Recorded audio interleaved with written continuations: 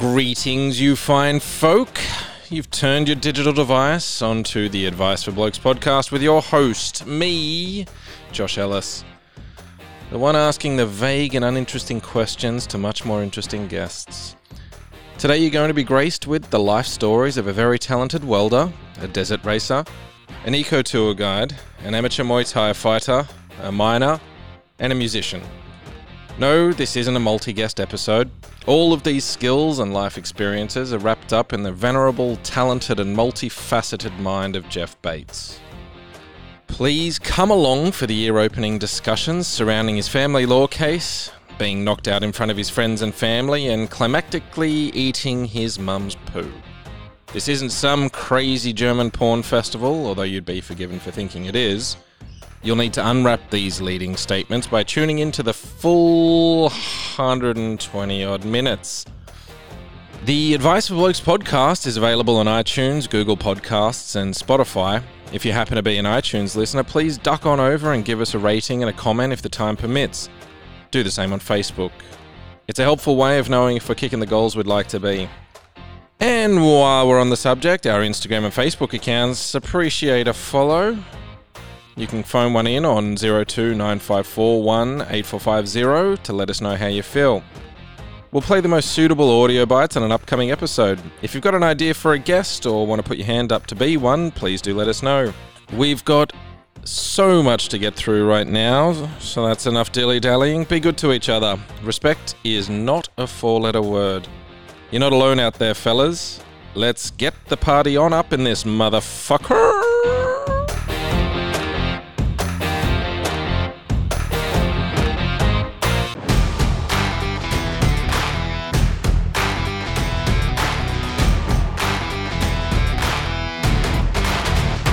Okay, this time take two. Take Jeff. Yep.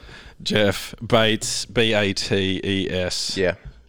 Welcome. This time I've hit record. So I'm choosing with an alcoholic beer, although it's barely alcoholic. It is a pure blonde. Yep.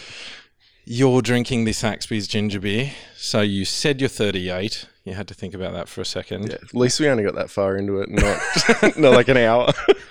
Well, there's been times when I've realised that the camera wasn't even fucking turned on an hour and a half in, so... just didn't say anything. If that light stops flashing, please do let me know. You just keep nodding and smiling. Yeah. Hey, dude, how come my podcast was only 15 minutes long? Okay, so, the alcohol. So you quit about age 30? Yeah, about 30. So I wasn't a big drinker to begin with, and... I think last time I drank, it was after I had a desert race. We went out and had a couple of bourbons, and I think it had been 4 or 5 months before that I hadn't had a drink anyway.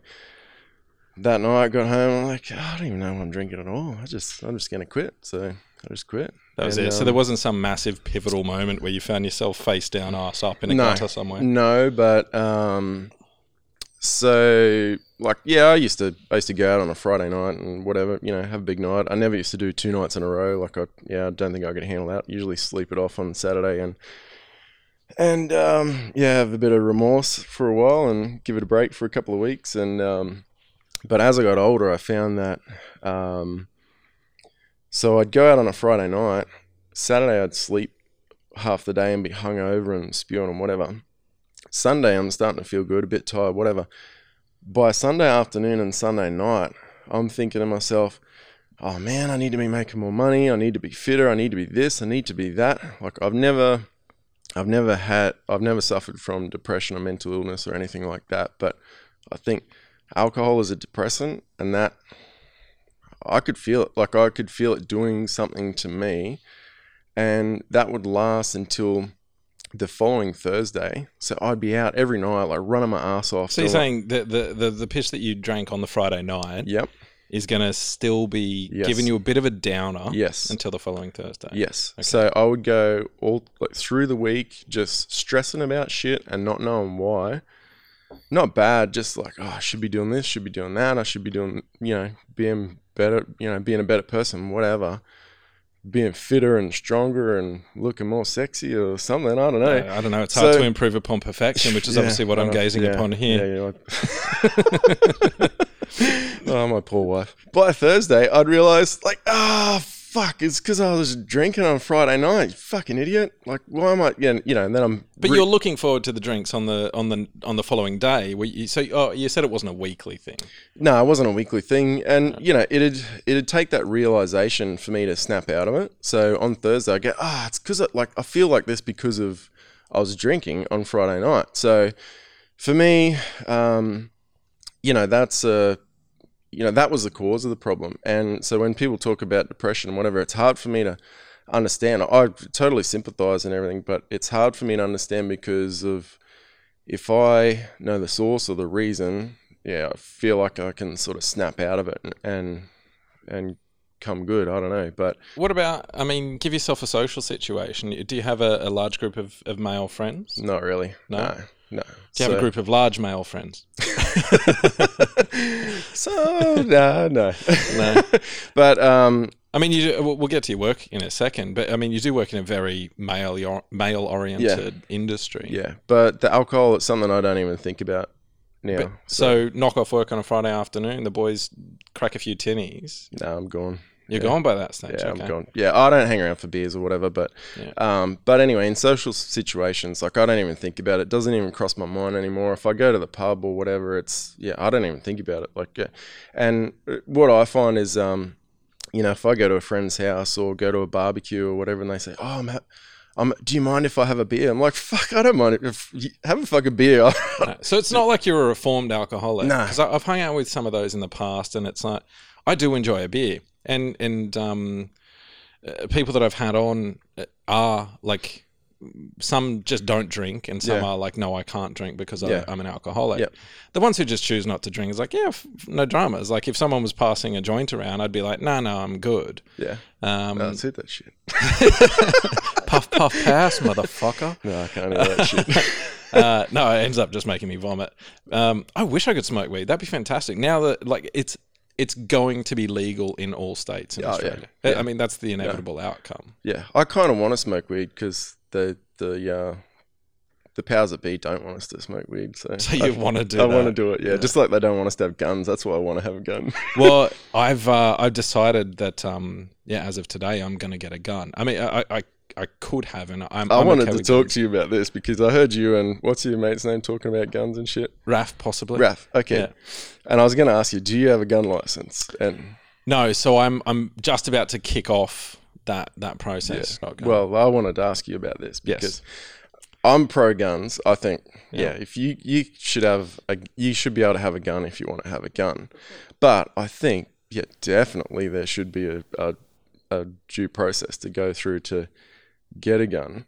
Yeah. And there is very much so, yeah. But listening to you, no offense here, but you guys talking about mental health and all the medications and all the rest of it that people are on, you motherfuckers should not have a gun. I'm not on any antidepressants. Well, I think I would agree with you that Raf should not have a gun. Raf should not have a fucking gun. No.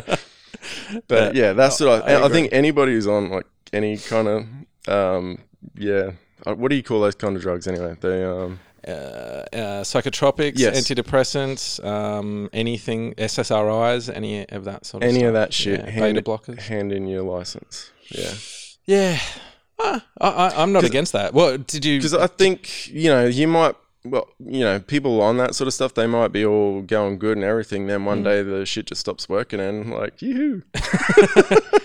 The gun situation, that is a complex one. Depression, I feel, I don't know, there's a lot of people that have like, you imagine you're a farmer now out in the middle of the drought. Yeah. And you would end up in a position where you could have diagnosable depression. Yeah. But you also live on a farm that's like 4,000 acres. Yeah. You've got cattle that are dying that need to be shot. And that's the unfortunate reality of it. There's no food for them. There's no water. They're sitting there suffering. You have to put them out of their misery. Yeah. So with your one fell swoop of like, no, if you've taken... I take it back. Yeah, but it warrants further discussion. I'm okay with that, but and I probably used to be anti-guns because I'm from Australia and we've had it drilled into our fucking heads for the last 20 years. Yeah, and But, I spent some time in America, and first time I went out with my friends, and they had a whole, like, back of their Chevy Silverado, like, full of guns. Yeah, we're going to go out in the desert. We're going to shoot some guns and shit. We had AK-47s and AR-15s, all sorts of shit. He's a police lieutenant, so he had, like, he had a lot of guns himself that he was allowed to have. And he was just sitting there just loading mag after mag after mag, and we're like shooting 2 guns at a time, like just going fucking mental and just having the best time ever. So fucking good. And then we're packing up to leave, and he goes, yeah, I'm just gonna load this one up for the drive home. And I'm like, I've got it on video too. So I was like, whoa, just fucking step back for a second. What did you just say? He's like, I'm just gonna load this one up from the drive home. And I'm like, hang on, do you mean to say that if someone tries to jack us, or something happens in the car on the way home, you're gonna fucking shoot him? And he's like, well, I'm not letting anybody take my guns. Oh fuck yeah! So the best way to defend your guns is with guns, obviously. So everywhere we went, Mike always had his pistol like stashed down the side of the seat, and all the time, except for Mexico. You can't take guns into Mexico, but you can buy plenty of them there, though. Yeah, but you can also buy people there. Yeah, it's a scary shoot place with your guns. But so, did you spend some time? You did, because you. Let's take a quick step back in time through your life. I don't have any of that like beautiful harp music, but just pretend it's happening here. Yeah. We'll just pause. Yeah. And then I'll cut that in later. Yeah, okay, good. A little scratchy rewind. Beautiful. So take a step back to your comeuppance. Not your comeuppance. You're growing up in Australia. Where do you want to start? Well, I don't know. Start just after you came out of your mother's vagina. Out of my dad's penis. Yeah. Oh, okay. We can go that far back if you want. 9 months of it was warm and wet. Yeah. I don't know if we'll go that far back, but we can go back to high school, I reckon. So okay. We moved up to a little place called Weipa. Do you know where Cairns is? Yep. Yeah, it's way fucking past that. It's like right up the top. So we moved up there, I think grade 7. And it was like a whole nother world. Yeah, it's crazy. So you said that's like very much kind of the wild, wild west. I mean, it is, yeah. Any time you're going like way up north in Australia. Yeah, it's like another country. Yeah. It's bizarre. It's great taking people from other parts of Australia up there, because they're just like, holy fuck, this is like, I can't even understand what people are saying. What are they saying? Because were they words that person said to me? Well, up there, so there's Aboriginal and Islanders, and the Islanders speak, I think it's called Creole. I think that's how you say it. I can't remember. Anyway, it's been a while. But anyway, it's kind of like Pidgin English, and there's like all sorts of weird slang and shit that people say, and then I start saying it too, because you work with them all day. Yeah, of course. But yeah, so it was a wild place. Yeah, it was. Why were you in that particular location? So Dad got a job up there. So that we're deep in crocodile territory here. Oh yeah, right? yeah. Okay, yeah. Good. So and also box jellyfish. Yeah, there's everything that can kill you. Sea snakes, sharks. You're probably more likely to get eaten by a shark than anything. There's a lot of sharks. Yeah, right. So not great whites though. It's too warm there. No, more tiger sharks and my favourite. Yeah, aggressive bastard things. But yeah, we'd go fishing, and you catch a lot of heads. So you pull up and you look over the side, and there's like 3 or 4 4-meter sharks circling the boat, waiting for you to pull them up their breakfast. So fuck. Bastards. Don't put your hand in the water. Right. But yeah, stupid kid stuff we used to do. Go skiing behind the boat and croc and shark-infested waters. And Jesus Christ. Oh, it encourages you not to fall over, I guess. Yeah, true. Yeah, you swim pretty quick trying to get back in the boat. Wow. Okay, so Weipa, you ended up there. Yeah, why? So Dad got a job up there when I was a kid. Mining? Mining. Yeah, mining. So, I went to school up there till grade 11. And then started getting into a little bit of trouble. Rewind again. Grade 8, we all thought it'd be a good idea to tell each other's parents that we're sleeping over at the other kid's house, and we went out and Got drunk? Convinced some guy to buy us 2 750 bottles, not 700s. This is like a long time ago. That was still 750s back in the day. They probably still are up there. Are they? No. I don't know. Haven't been for a while. As the home of the litre can as well, Yeah, I'm sure. probably. No, that's probably Darwin or That's something. definitely Darwin. Anyway, it's much like Darwin, yeah. So, yeah, we all went out, got shit-faced, got busted. I learnt my lesson, got in trouble. All my friends, they just kept drinking, smoking drugs, taking acid and whatever else. Sorry, boys. How the fuck do you even get acid to such a remote location? Yeah, I don't know. It gets there. It gets there. Well, I suppose the last leg of your journey flying into there is always with some little private airline, right? It used to be Ansett, and it was on a big jet. Used to fly in there every day. Okay, wow. And then Ansett went under, and Qantas used to take Dash 8s up there. But, yeah, so I sort of learnt my lesson, and then it wasn't till, later on, grade 10 and 11, sorry, can't speak, started drinking again, and, we were getting into a little bit of trouble. My friends are doing stupid shit. There's not a lot to do up there. That's the problem. There's nothing to do. So there's not much to do. So you end up stealing alcohol out of people's fridges in their backyard and friends. Which teenagers do, like, even in areas where there is shit to do. Maybe not to the same degree or as regular, but it's definitely something. It's almost your rite of passage. Do they climb through the roof of the pub and steal cartons of beer? I'm sure you wouldn't have to, because you probably knew the pub owner on first name basis. My friend did, so he knew how to get in there, and we were like shimmering around the side of the room out of the motion detector sensors, which probably weren't even on, getting cartons of beer and climbing back out through the roof. And yeah, poor old Ty. What, so you just kicked off some roof tiles and then shimmied down? Nah, so sorry, just having a drink of my very sugary Saxby ginger beer. Yeah, so the roof, it's like got a bit of a overhang thing on the top, so the air can get in or get out or whatever. Okay, anyway, you're like, I wouldn't be able to fit through there now, but as a anorexic whippersnapper, yeah, we're sneaking in there, and so I started getting into a little bit of trouble, and got busted because some other kids got busted, and they bloody rolled on us, and bastards. Yeah, so then my parents said, yeah, you should get an apprenticeship. No more alcohol, only acid for you from now on. They probably didn't know half the shit I was getting up to. Sorry, Mum, if you're listening. Sorry, Dad. So I Make love sure you. you send them the link. Yeah, well. So that they can hear that you love them. Yeah. Yep. So, after that I went to TAFE. I did put... Still up in Weipa? No, I moved to Brisbane, so yeah, there was no TAFE in Weipa. I wouldn't imagine there would be. No, there was no contemporary music course in Weipa, that's for sure. So yeah, I went to Brisbane and did that, and thought I wanted to be a musician, and had no money after that finished. So that means that you are successfully a musician at that point. Exactly. Yeah, I was a successful musician.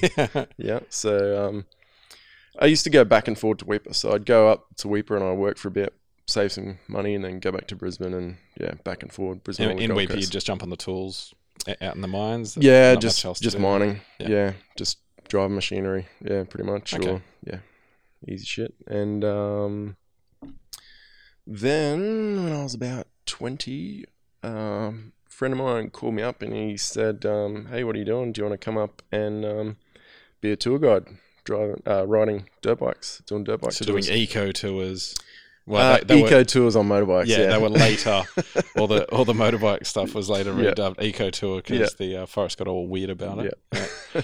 So I just lost my license. Good time to be riding. Actually, I lost my license 3 years earlier or 2 years earlier, and I didn't realize because they wrote 3 points on the ticket. It was supposed to be 4. So when I went in to get my open driver's license, they snatched it off me over the counter and said, hey, you actually lost your license 2.5 years ago. Fuck. And we're starting your time now. So you lost it for 3 months and you get it back, and you're going back on your P's for another 3 years. Jesus Christ. Yeah, the fuckers.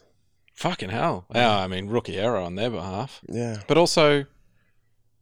Oh, okay, of course, because you had like a 5-year license or a 3-year license or whatever, so you didn't have to renew it. Then. Yeah, okay, yeah. Right, so, I just lost my license, and I was sort of waiting for that. I got that back, and then flew up to Weipa and started doing tours. So I was a 20-year-old kid. I was probably a fucking idiot and didn't probably really immature. I'm still an idiot, and 20-year-old kids are. Yeah, I don't know why he asked me to do it, but he mustn't have been able to find anybody else. But I think I was.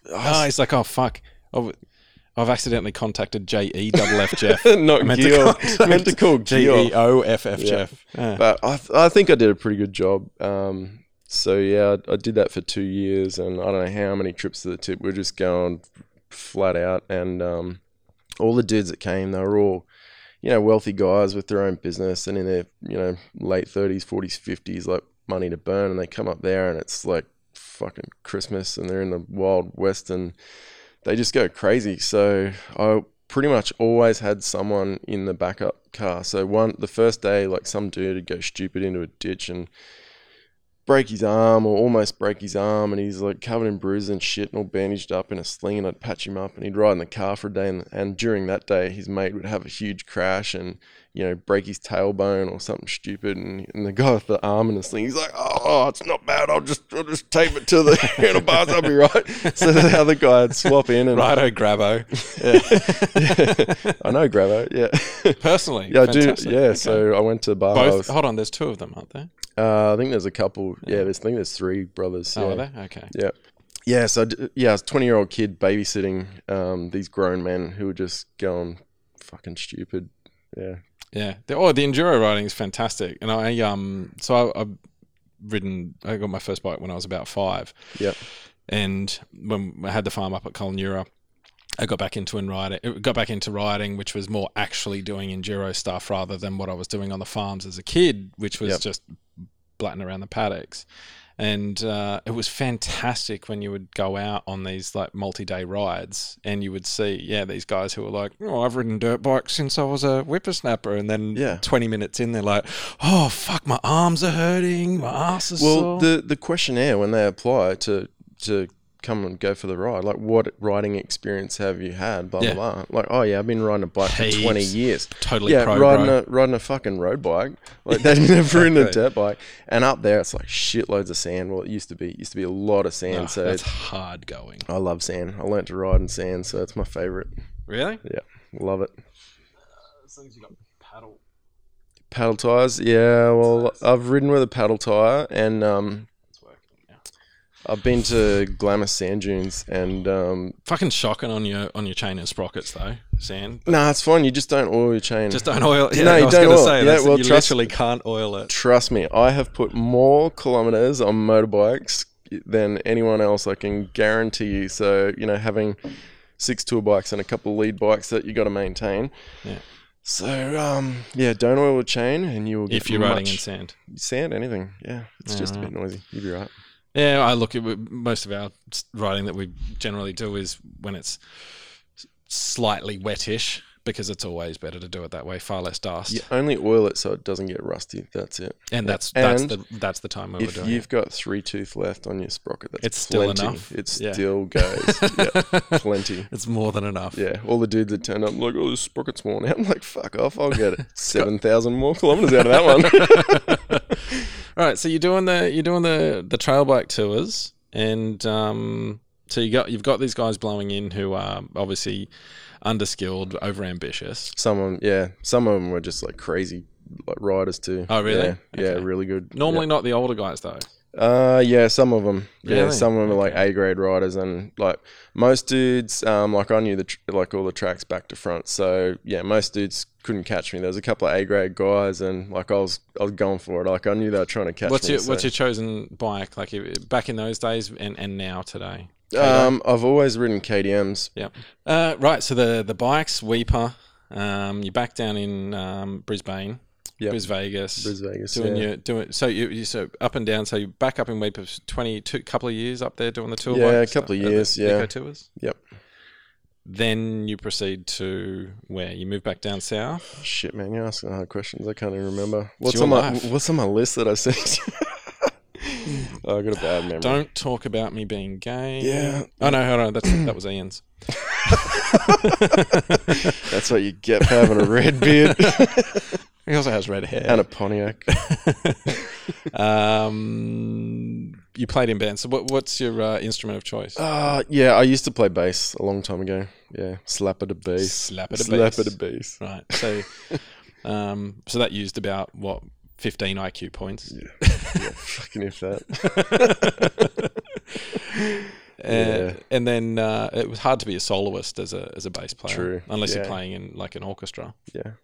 Which is obviously not a solo. I don't know if bass. I don't know if slap bass players have much solos in orchestras either. Yeah. No, definitely not.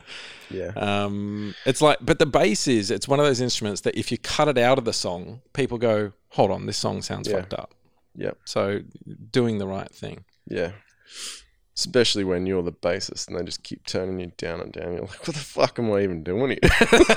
They're like, no, too much bass. I can't fucking hear it. Turn it down. Like I swear the whole time I played, like they just kept telling me to turn it fucking down. Maybe because I was real bad or something, but their excuse was like, it's just coming back through the PA. I'm like, well, I can't hear a fucking thing. You don't give me a fallback. I'm just up here. I'm like playing Braille. I'm probably am playing shit. I don't know. I can't fucking hear it.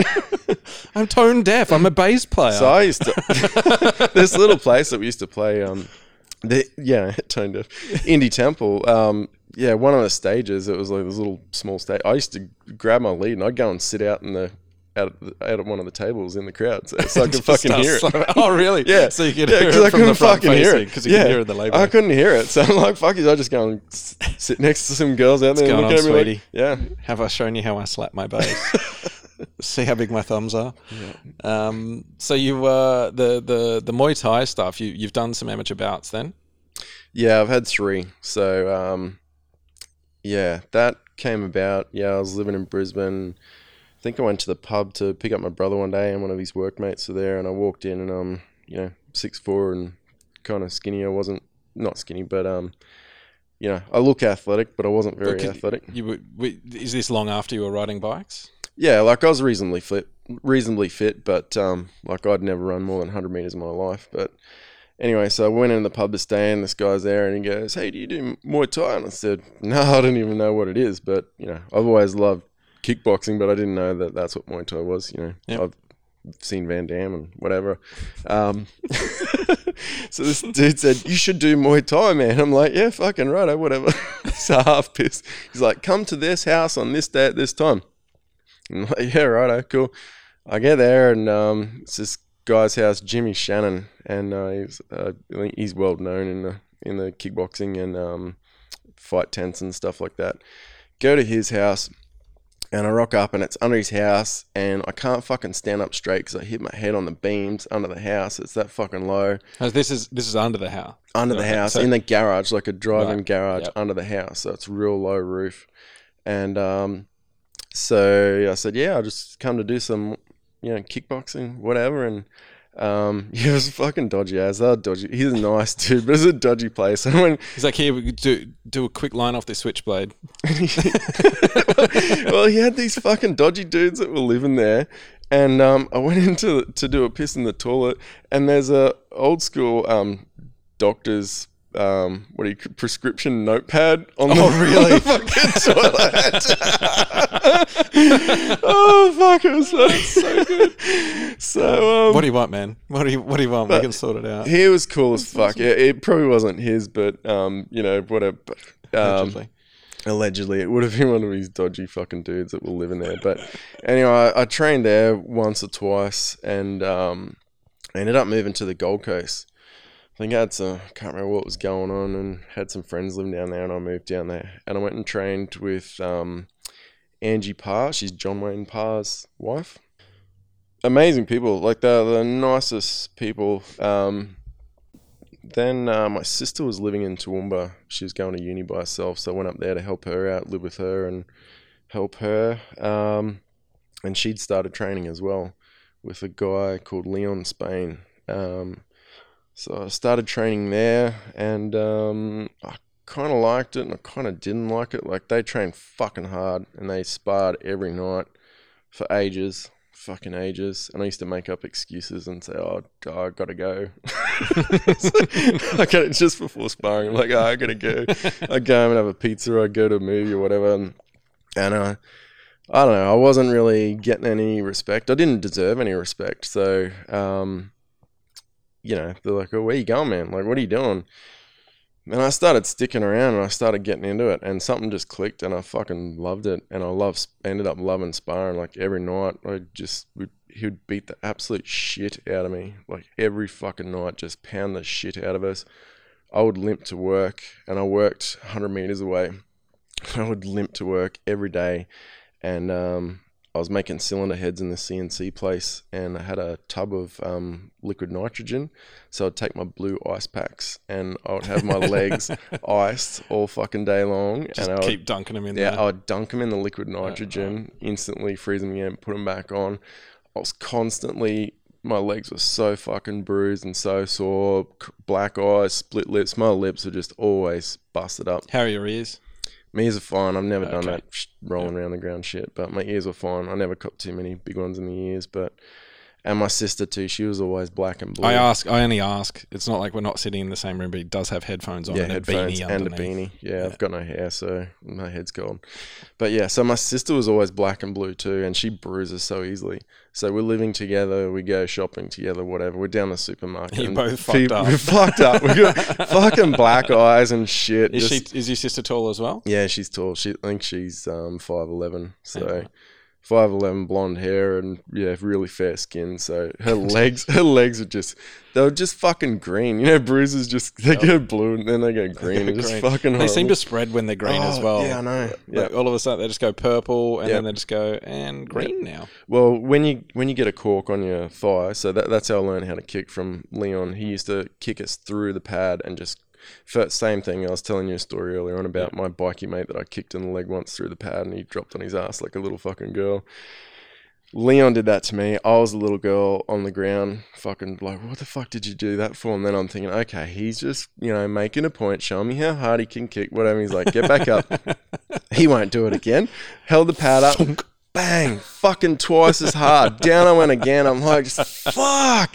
And so what happens is, like, you've got your leg bone, your femur, your thigh corks on the muscle corks on the inside against your own fucking bone, not his bone. It corks against your bone on the inside of your fucking leg, and then it runs out on the inside of your leg, like, and then it runs down your knee and Up in your groin. yeah, fucking everywhere. So, Luckily, I mean, it is the biggest bone in your body. Well, well, am I right, ladies?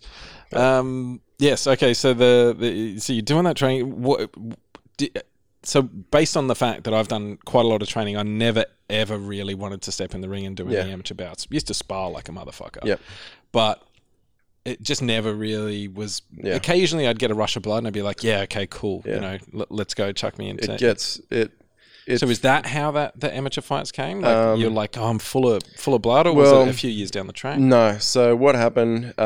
Like, I just threw myself into it full on. Like, I was. Amateur Muay Thai, there's no elbows, if I remember correctly. No elbows. I never wanted to fight elbows. I think, I was fighting cruiserweight, and that's fucking scary. Like, when you get, like, cruiserweight, not me so much, but cruiserweight, they're fast and they hit as hard or harder than heavyweights. They've got the power and the speed. So, yeah, you can lose an eye or get fucked up pretty bad. But your reach, though, there's going to be nobody basically in that same division that's the same height as you. Yeah, no, they are. Yeah. Really? Yeah.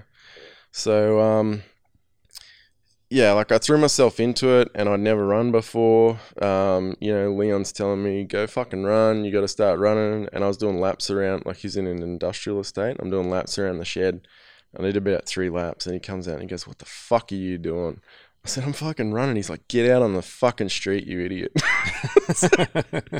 So I start running the street, and I started running to the end of the street. I started doing 800 meters, and I started doing a K, and then I worked up to 10K. So I was doing 10Ks a day. I was running probably 5 or 6 days a week. So I'd go to work. And what was your walking around weight at that point? So I started at about 93 kilos. Okay. Right. And I was like, I've got nothing to lose. And I'm like, yeah, you fucking do. Yeah. You better. You don't want to fight at 93 kilos. So, so I start, and I'd go to work 6 till 3 or 6:30 till 3:30. I'd come home, I'd wash my only pair of pants that I fucking had because I was so broke. I'd wash my pants and I'd hang them up on the little fan in the chair so the wind would blow through them and dry my pants. I'd have a little nap. You don't have clothes dryers. Yeah, I couldn't afford you couldn't afford a clothes dryer. Couldn't afford a clothes dryer. I suppose you could have afforded other pants before you could have afforded a clothes dryer. Fucking idiot. Makes sense. So, yeah. Well done. Well done. Stinks too. I had sausages. Sorry. Yeah. So then I'd go to training early, and I'd go and do my run before training, and I'd go and do my 8 or 10 Ks. I'd come back. By that stage, everybody got there. Start skipping, and so the way it works at that gym, like the least experienced guys, so you skip first, then least experienced goes in on the pads with the trainer. The others keep skipping? The others keep skipping. So I was skipping and skipping and skipping after a while. My brother once asked me, he was trying to get fit and he's skipping. He goes, how many skips do you do? I'm like, what do you mean, how many skips? It's like, how many skips do you do in a row? And I'm like, fucking 40 minutes. Can't fucking keep skipping. So I used to hate the middle of fucking winter going in. And you hit your fucking toes. Hit your toes. Well, okay, so I hell. used to skip with a hose, a garden hose, and it had the handles were like, I don't know where you buy them from. So the handles are like hollowed out bits of wood, and then the hose has got a nut in the end of it so it can rotate in the thing. Yep. That's just like, woof, woof, woof, woof. It's fucking heavy. So I used to skip with that. And so yeah, we trained from about 5 till 8, 4 or 5 nights a week. And yeah, just sparring every night. And something just clicked and I just got good really quick. And he's like, hey, do you want to get a fight? And I'm like, fuck yeah, let's do it. And that was only 6 months in. You know, most people usually train for 2 years and then they start doing little amateur fights at PCYCs and stuff like that. But yeah, the red and blues and stuff. Yeah, he was trying to get me fights on big shows, but it's probably different these days. Everybody's on roids and all their supplements and shit, and they're a lot heavier. Back then, I just couldn't get a fight at my weight. It took me ages and ages. And I got one fight. Yeah, that's right. I got one fight, and they flew me up to Cooktown, of all places. Flew up there. They flew us all up. What's Cooktown near? Yeah, it's north of Cairns. North of Cairns as well? Yeah, Okay. So they flew us up to Cooktown, everything paid for, whatever. Get up there the morning of the fight. Oh, no, your dude's pulled out. Like, fuck. Anyway, free holiday. Yeah. And then, yeah, same, it happened a couple of times. So, which, it's pretty hard. Like, you're preparing for a fight, and I always struggled with the nerves of things. Like, I was running out trying to do a shit, and I couldn't do a shit. And I didn't figure out what was wrong with me. I'm like, fuck, what's going on? I feel like I need to do a shit. It's nerves. I've never been that nervous before, Wow. you know. And, yeah, I was just training. Like, you're training as hard as you can because... and you also...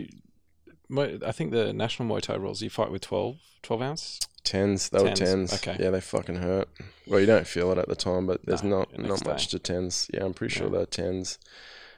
So, yeah, I had a couple of fighters pull out or cancellations, whatever. That just kept happening over and over in a row. So I'm constantly training for a fight, which is a bit different. And cutting, and it's stressful.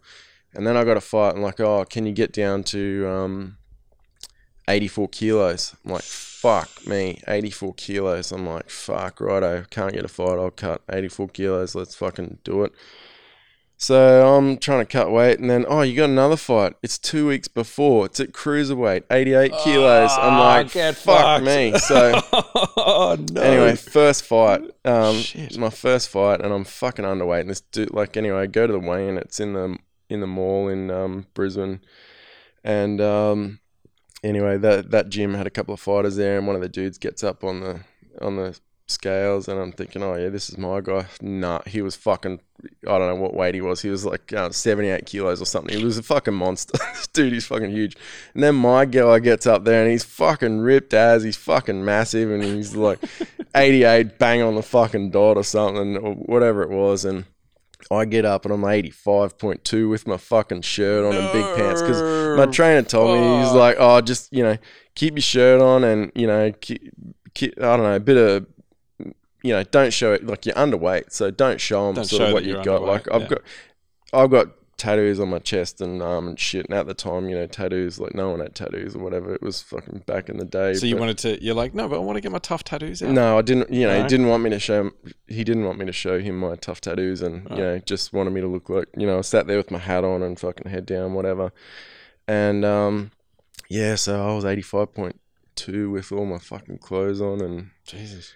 and then I didn't know but no one knew anything about fucking nutrition and shit back then. So I was overtrained and undernourished. And then, so you're eating no carbs before it, and then you weigh in, and then you just stuffing your face with fucking pizza and pasta and whatever. I felt like I had fucking bricks on my feet and I couldn't fucking move. Like the fight night, I just felt like shit. My fight song, I was supposed to like wait a while and then come out with this cool part of the song or whatever. I was fucking nerves just took over. What was your workout song? Oh fuck, I can't remember. It was from oh man, I don't know. Yeah, I can't remember. I think it was like some song from Super Troopers that the techno song, the German techno song in Super Troopers. The one where they got the Porsche pulled over? That one? Yeah, I think it was that one. I think so. I used that one. I used a TV on a radio song another time. I can't remember. But anyway, I was just fucking charging down these stairs, fucking running out. And like I lost my head. I don't remember a thing about the fucking fight. All I remember was my trainer said, if he's punching, you kick. And I kicked that motherfucker a lot. I got caught with a hook in the chin. I went down. I don't remember any of this, but I hit my head on the floor and I got 9 stitches. I must have fucking hit hard. Oh, so that was a TKO at that point? Or I was fucking gone. I was out. I just remember, How long was this into the fight? second round. So that's pretty good. You've done well. I smashed his leg and Thigh? Yeah, I was just smashing his thigh because I knew You left or right-handed? I'm right-handed. Yeah, so I used to be able to kick hard with both, but I was just smashing his thigh, and the boy said to me, he said if I had gone to the third, he wouldn't have come out. I don't know if they were trying to be nice to me or what, but anyway, a month later, I went to another fight show, and that guy was fighting. I think it's about a month or 6 weeks later. And he got a tiny little tap in the leg and he went down and he couldn't get back up. And I talked to one of the other boys from his gym and he said, "Oh, dude, you smashed his fucking leg so bad." So he was carrying that injury already? And, nice. And I'd since... Suck shit, whatever your name is. No, I don't do that. No, it's good sportsmanship in the sport. But also you shouldn't have taken a fight like 5 weeks later. Yeah. Probably should have rested. But yeah, so he was still sore and I got my stitches out 10 days after the fight, and then I fought the 2 weekends later with very fresh 9 stitches in my eye. Wow. So I'd won my next fight 2 weeks later and this dude still hurting. Well done. So you won that one. Was that points? Yeah, it was on points. Yeah, I was fucking trying to knock him out. Wasn't real sure about the rules, if we were allowed to knee in the head or not. So I don't know. And those kind of you don't retain shit when you're so fucking nervous and in the and also I mean you've got somebody coming at you for all intents and purposes, attempting to kill you. Yeah, so you're like, what? I'm not allowed to poke him in the eyes now. Yeah, so I didn't know if I was allowed to knee him in the head or not. And he kept ducking down. I fucking could have smashed his face so bad because he just kept ducking into it. And I've been knocked out a couple of times from ducking and copping a knee in the forehead or in the temple. Well, it's the fucking worst. Well, see, I think at the time there's different rules. That's why I was unsure, because there's different rules in New South Wales and Queensland. And Queensland fighters, like, they grapple a lot. Like, they're really heavy on the grappling in the knees and the elbows and everything. And in New South Wales, they weren't so much. They break it up. So this guy hadn't done much grappling, and I was a fucking animal with the grappling. So I just kneed him from one side of the fucking ring to the other for 3 rounds. What, just body shots, body shots? Or you're talking kneed him. I just kneed head. So head if I remember correctly, and I was trying not to knee him in the head. I was trying not to. So if I remember correctly, kneeing to the head was okay, but you weren't allowed to have the hands behind the head to pull forward. Oh fuck no! I think that seems to ring a bell. Maybe New South Wales. In Queensland, you fucking go to town. Yeah. It's just coming back to me now as you're saying that, because there's something about pulling the head forward at the same time that the knee's coming up. That was a fucking problem. Yeah, and definitely no elbows. I remember that. Although some of the fighters could do elbows, but there was no 12-6 on the head. Yep. that was one of the rules. But whatever. It's all fucking vague and a long fucking time ago now. Yep. So you're kneeing this guy wherever you can place a knee. Try not to knee him in the face. Poor dude. Yeah. Poor guy. So you take that one on points. Then how long until you said you did 3 amateur bouts? Yeah, then the next one, it was in Darwin. That was awesome. Yeah, they really... so you went and partied on Mitchell Street, obviously, afterwards? I don't know what it was called. Yeah, Mitchell Street is the only street. Actually, what's the massive club there? What's it called? Not sure. Anyway, the I remember the place with the crocodiles. Oh, that's all of Darwin. Anyway, there was some big nightclub there, and the ring was sort of down. The ring was on the floor, and then everybody was on a level with the ring, and then there was another level up above. So it was fucking awesome. It was That just would be like, amazing. yeah, it was just like at a blood sport or whatever. It was Jesus fucking awesome. Christ. So you come out on the ring, and everybody's like right there, like next to the ropes, like 2 You meters can basically away. just walk along and just give everyone high fives. Just about, yeah. Fuck, that sounds cool. So, yeah, and I fought this dude. He was a bit out of shape, but I think he had like 9 boxing fights and 7 kickboxing fights or something. I took the fight because one of the other boys didn't want to take it on. My trainer didn't want to give it to him or something. I don't know. But yeah, I fought this dude and yeah, he busted my nose. There's fucking blood everywhere. And yeah, just won on points with that one as well. Yeah. Right, so 2 wins, one cheater. One knocked the fuck out in front of all your friends and family and shit. And that's the other thing I wanted to talk about with fighting. Like, yeah, it does something to you. And, you know, after that, I got a bone infection in my shin, so I had to stop and I moved back to Weipa and I had no one to train with. But I couldn't have trained if I wanted to. My shin was that fucked up. But the nerves, I think now I could be a much better fighter if I had the body for it, just in the head. But that's the challenge, right? Yeah, That's, like when that's the balance of youth versus experience. When you're younger, I think you know, I didn't know that my body could do what it did, and I, you know, pushed myself to places that, like, you have no limits. Like when you say, oh, you push yourself past your limit, you have no limits. You just keep fucking going. Like, Death is definitely a limiting factor. yeah. But I get what you mean.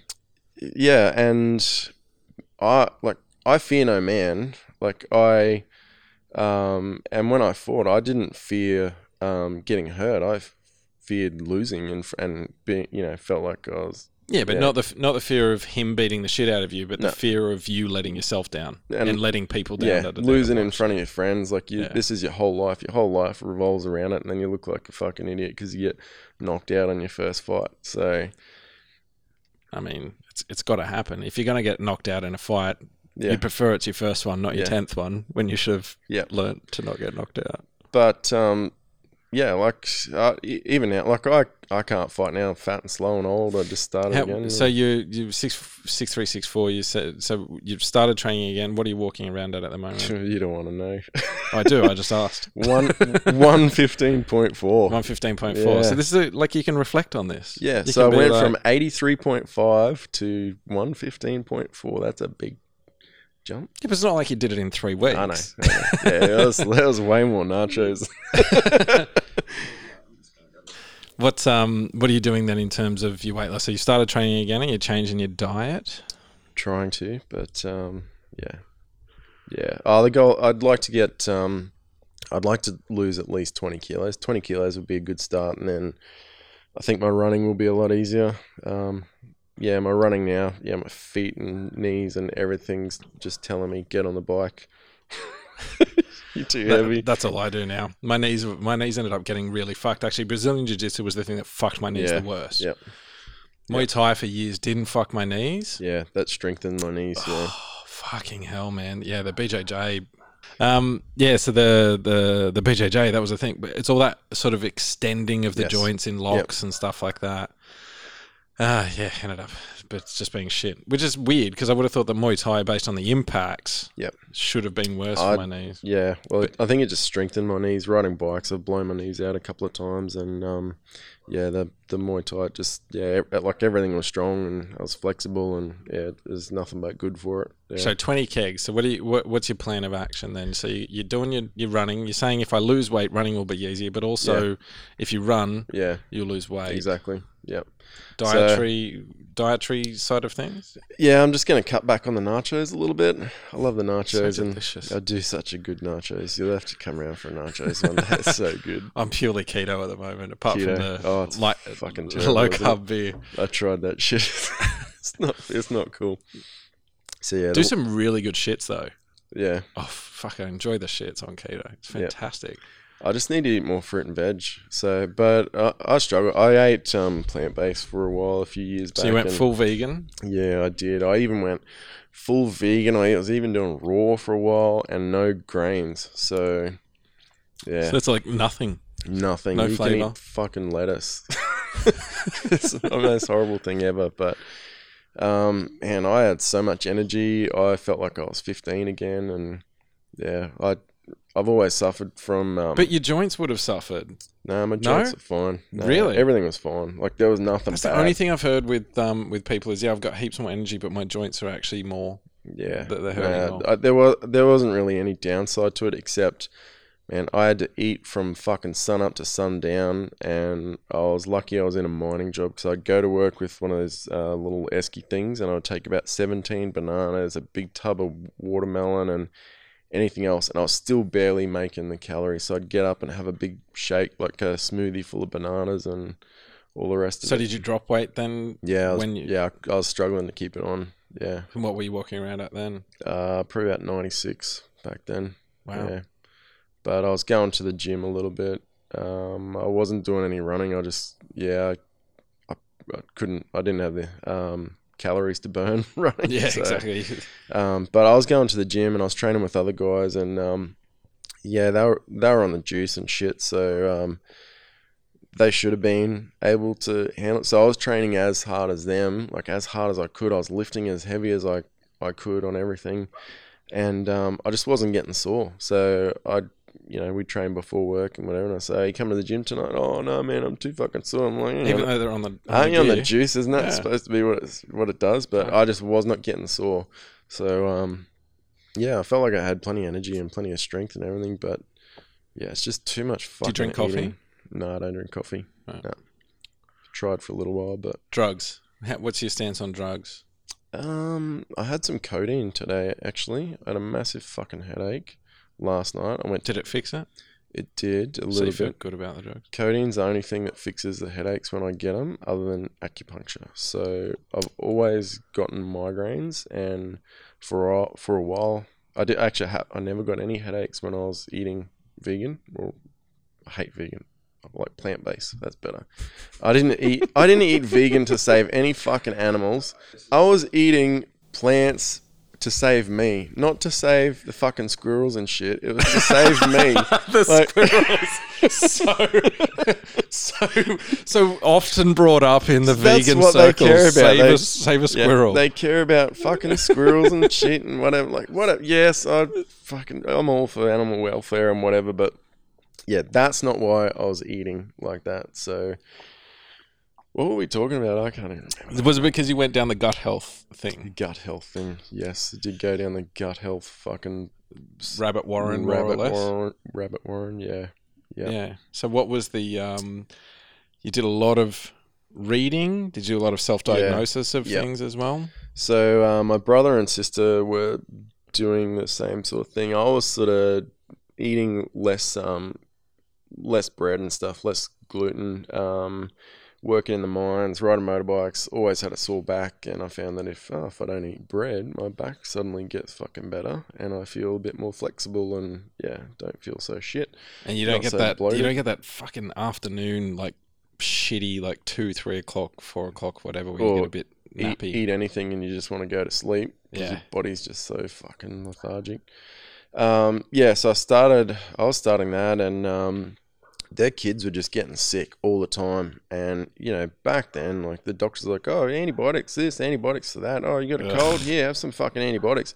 Meanwhile, your kids got absolutely no gut bacteria left whatsoever. So their kids were getting sick all the time and, like, really sick. And they just, through their own accord, just started eating better and, researching this stuff. And between the three of us, we could compare notes all the time. Like, hey, if I eat this, this happens. And once you start eliminating things, you start to notice, like, oh, if I eat chicken, my legs get real fucking hot and sweaty.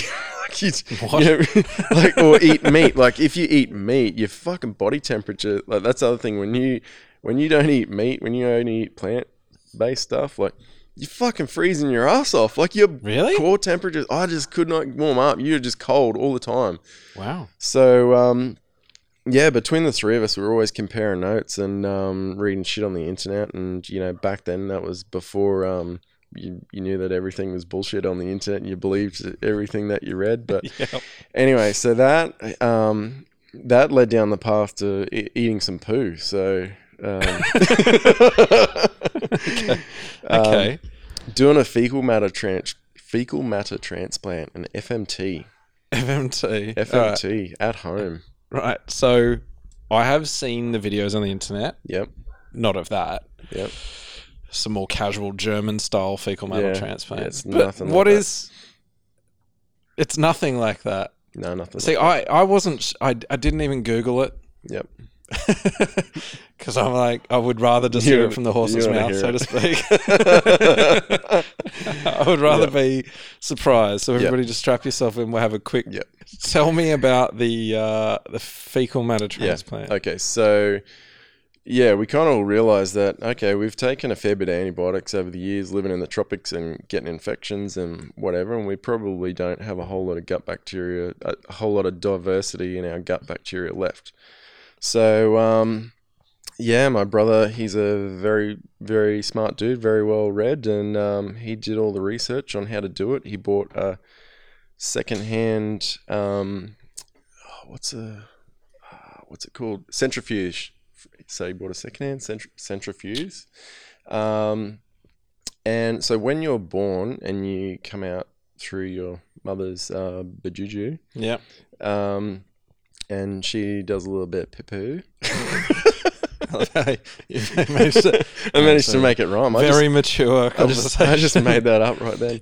So anyway, you kind of get a carbon copy of her gut bacteria when you're born. Right. So as you slide out... Yeah, as you come out, you ingest a bit of her bacteria, and that's how you get your gut bacteria. You probably pick up a little bit. Bit of a kickstart? Yeah, you pick up a little bit along the way. So kids who are born C-section, their gut bacteria more resembles the bacteria that's on your skin and not what's in people's guts. So they're off to a bad start right from the get-go. So anyway... Mum's gut wasn't too bad, and I'm supposed to have her gut bacteria in me. So he said, "Hey, Mum, can we use your shit? Can we eat some of your shit?" So my grandmother, she used to say, I'd say Nana, what's for dinner? And she would say shit on toast. Shit on toast, yeah. Your mum followed through. She sure did. So, so to speak. This is the hardest part. You know, there's... What do you mean this is the hardest part? No, I mean for people doing FMTs, finding a donor, because there's not too many people out there that haven't had antibiotics and when you look for a donor, they have to be of sound mind, they have to be fit and healthy and nothing wrong, because your gut bacteria, it's still flesh. Yeah, your gut bacteria, it's got so many more... it doesn't just digest your food. Like, you know, it's releasing hormones and triggering, like your gut and your mind's just and there's all the autoimmune stuff that people are discussing these days. Yeah, and it's all from your gut. Like, everything is from your gut. So, you got to be careful whose shit you eat if you're out there looking if you're a shit eater and you're out there looking for some turds. Okay, so you can't just go eating any old shit. No. So yeah, we convinced our mum to give us some of her shit. I didn't do this. I was all prepared to get involved, and in what regard were you going to get involved with obtaining your mother's feces? Yeah, or fecal matter. Yeah, mum had to do the shit, and then my brother. So what? Okay, I'll walk you through the process. It's pretty... Okay, good. Okay, so my brother got the poo in a Snaplock bag with some saline. Keep it fresh. You gotta mush it all up. put it into the glass tubes in the centrifuge. So in the second-hand centrifuge, and it didn't have the test tube holders. We had to make one. Excuse my Wasted. Excuse my horrible sausage burps. Sorry. Mine smells like smoked salmon. So the first test run he did, luckily there was no poo in it because we made a test tube holder out of some foam, and the foam wasn't of a high enough density. Right. Little did we know this thing was going to spin like a motherfucker. It's a centrifuge. It just fucking spun like crazy. It pushed the test tubes through. Like, that's how much G-force it had. It pushed it through. So the necks flicked through the foam. Yeah, it so went. The glass pushed through Jesus. the foam and like smashed inside. Lucky it only had water in it. So, anyway, so you put the poo within the saline in the test tube, spin it up. Hopefully it doesn't go bang because that's a big mess. Just be a shit fight. And when you get it out, I think there was 2 or 3 layers, and there's a layer of like sediment, and that's a bacteria. So you get rid of like the stuff on top, and then you get this bottom layer of sediment, which is just straight, gut bacteria. Scrape that out, and then we got capsules, little tablet capsules, triple capsules. So you put it in one little tiny capsule and then put it in 2 others. Bigger one. Yep. Yeah, because you do not want that letting go inside your small intestine, because then you get SIBO, small intestinal bacteria overgrowth. I think that's what something like that. Anyway, whatever it is. You don't want it in your small intestine. You want it to go through to your big intestine. So you need it to last You want past it your to- stomach yeah. acid, Yep. past your small intestine. Okay, into your this is large the thing, intestine. stomach acid. So they'll say, you take antibiotics, here, go and take some probiotics.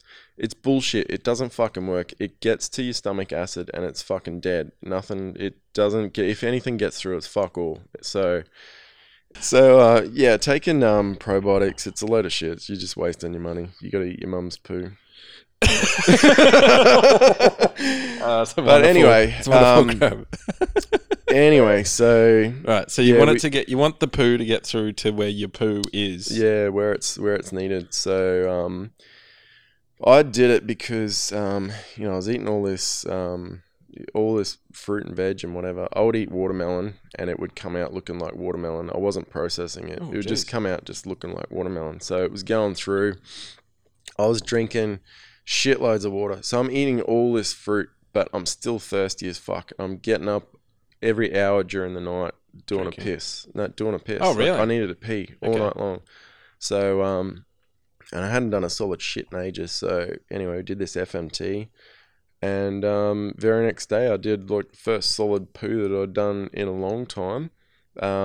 My food was getting processed. So I was pretty much almost stopped drinking water because I was eating so much Yeah, fruit. there's a lot of water in the fruit. Yeah. Well, my body started processing it. So it was taking, what it needed. Whereas before, everything was just going straight through. So I stopped needing to drink so much water because I was, extracting that from my food. And it was, I was getting the good bits that go through and the water I would retain. So it worked for me. So you're saying that your mum then, she didn't have many antibiotics in her life, or No, never, she's probably had a little bit, but she couldn't remember the last time that she'd had antibiotics, and she was the most decent donor that we could think of, and I'm supposed to have her gut bacteria anyway, so right. you just got to be careful. You don't know, like, they don't know what it does to you. Like, it could totally change your personality. You just don't know because it. Yeah. There are those stories. Yeah, for sure. Yeah, just I don't know. Yeah, you kind of don't want to. I don't know. It's You weird. don't want to just eat anyone's shit. Because you've got your DNA and then you've got your gut bacteria. That's kind of what makes you. So it's kind of almost like changing your DNA, Like Yes. That's, How do nachos go with changing your gut bacteria? they change you, that's for sure. Come over for some nachos. So yeah, that's my poo story. Yeah. Well, that's one of them. I'm sure there's multiple poo that stories. is the only poo story, Josh. That is the most interesting and diverse poo story that I've heard. Yeah.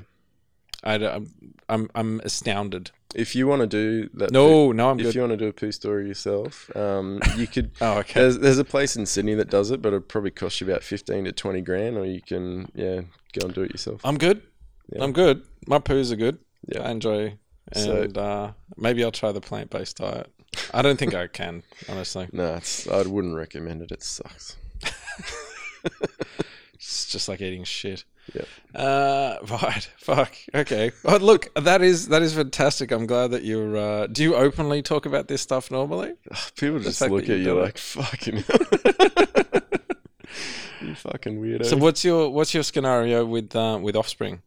Yeah, I've got 3 kids. 3? 3 little rat bags. What's their ages? I've got a 2-year-old, a 4-year-old, and a 6-year-old. Wow. Yep. Very evenly spaced. Yeah. Well, my 6-year-old's about to turn 7 in December, so that'll unspace it. Yeah. Not too bad though. Yep. But my 2-year-old looks like a 5-year-old, so and my 4-year-old looks like a 7-year-old. Right. And your 6-year-old, his mother's 5'2", so they're catching him quick. Yeah. And the other 2 ex is with my 5'2". beautiful wife, and she's 6 foot tall. So my kids are going to be giants, poor little buggers. That's yeah. So My that's son will be weird though tall later. with the way, because my ex is about 5'2", 5'1". Yep. And I'd often see that where, there's been those conversations around genetics and evolution and whatever that we don't want our species to get like fucking retarded real quick. So what often happens is the short people end up with the tall people and the medium height people with the medium people. Yep. Because it just helps us progress at a more natural level. Yeah. But then the other side of it is... Idiocracy. The other side of it is... Ain't no bitch want a guy who's shorter than her. Oh, yeah. So you've got us who are sort of, and we're on the taller side of society. We're definitely not giants by any stretch of the imagination. But if there's a chick out there that's like 5'11", she doesn't want a dude who's 5'11" because she can't wear heels. So you probably know what this like. This is like when you're in a pub or a club and it's real busy. You're like 2 fucking masts in the fire. Yeah, exactly. Like, how you doing across the room? Just fucking towering over the top of each other. Like, how you doing? And she's like, holy fuck, look at that giraffe. How you doing too? So my friends used to say, they used to come up to me and go, oh, I just saw a big bird. And chicks fucking hate being called a big bird. No, they fucking hate it. But I used to explain to them, no, it's a good thing to be called a big bird. Yeah, absolutely. Yeah. Yeah, it's and then the funny thing is because you seldom see guys our height out, like you see guys who are like 5'11" to 6'1" often, but midgets. And then, but what's strange is when you be standing, because I will go into the cubicles to piss if I can, because I don't. And you look over the top. No, but when you see a guy, yeah. You look to your side, and often the cubicles end here. Yeah. And then you end up with a tall guy in the cubicle next to you and just go, hey. It's this unwritten law where you just go, hey. Yeah, but you also feel kind of weird because you're standing there having a fucking... have your dick in your hand. No, but you're standing there having a piss and everybody else is walking and there's this fucking head sticking out the top and everybody... They can't see you, but they can fucking see you. See your stupid head sticking out. Oh, dear God, yeah. Tall person problems. Yeah. That and batting away heaps of pussy. I mean, those are the... Joking. I don't hit women. No, I'm serious. I don't. There is a complex thing there happening with society today, though, regarding... We have this very strong message, which is do not hit women. Yeah. And I agree with that, but I also agree with, like, don't hit anybody. Yeah. Right? There's seldom a situation that ever calls for violence. Yeah. If violence has been started against you, fucking lash out. Go nuts. But at the same time that we're saying domestic violence, like men are perpetrators of domestic violence, there's 60 women a week or whatever the statistic is. But we're also having the same argument saying there's no difference between men and women. And I agree that women should be paid equal.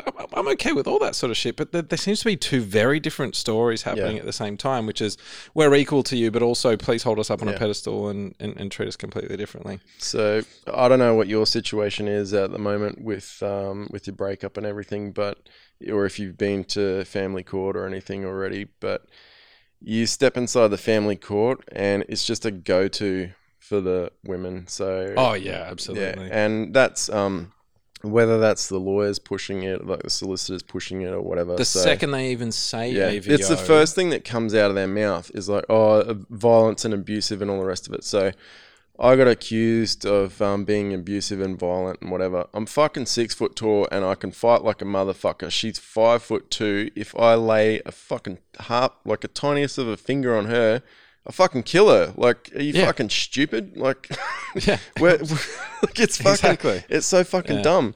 But the stupid thing is, she's the one that was, that's why I broke it. She's the one that was laying into me and fucking hitting me and shit. So, you know, it obviously didn't hurt. Like, I can take a fucking beating, I don't care. But to step into the courtroom and the first thing that comes out of their mouth is like, oh, he's abusive and, you know, violent and all. It's like, fuck off. Like, and that was some of the, like, the first conversations I had, even like with my solicitor, which is, I said, look, you know, she's disappeared. I haven't seen my kids in months and I don't know what my rights are here. I said, I've been sending her text messages, and he's like, okay, you have to stop doing that.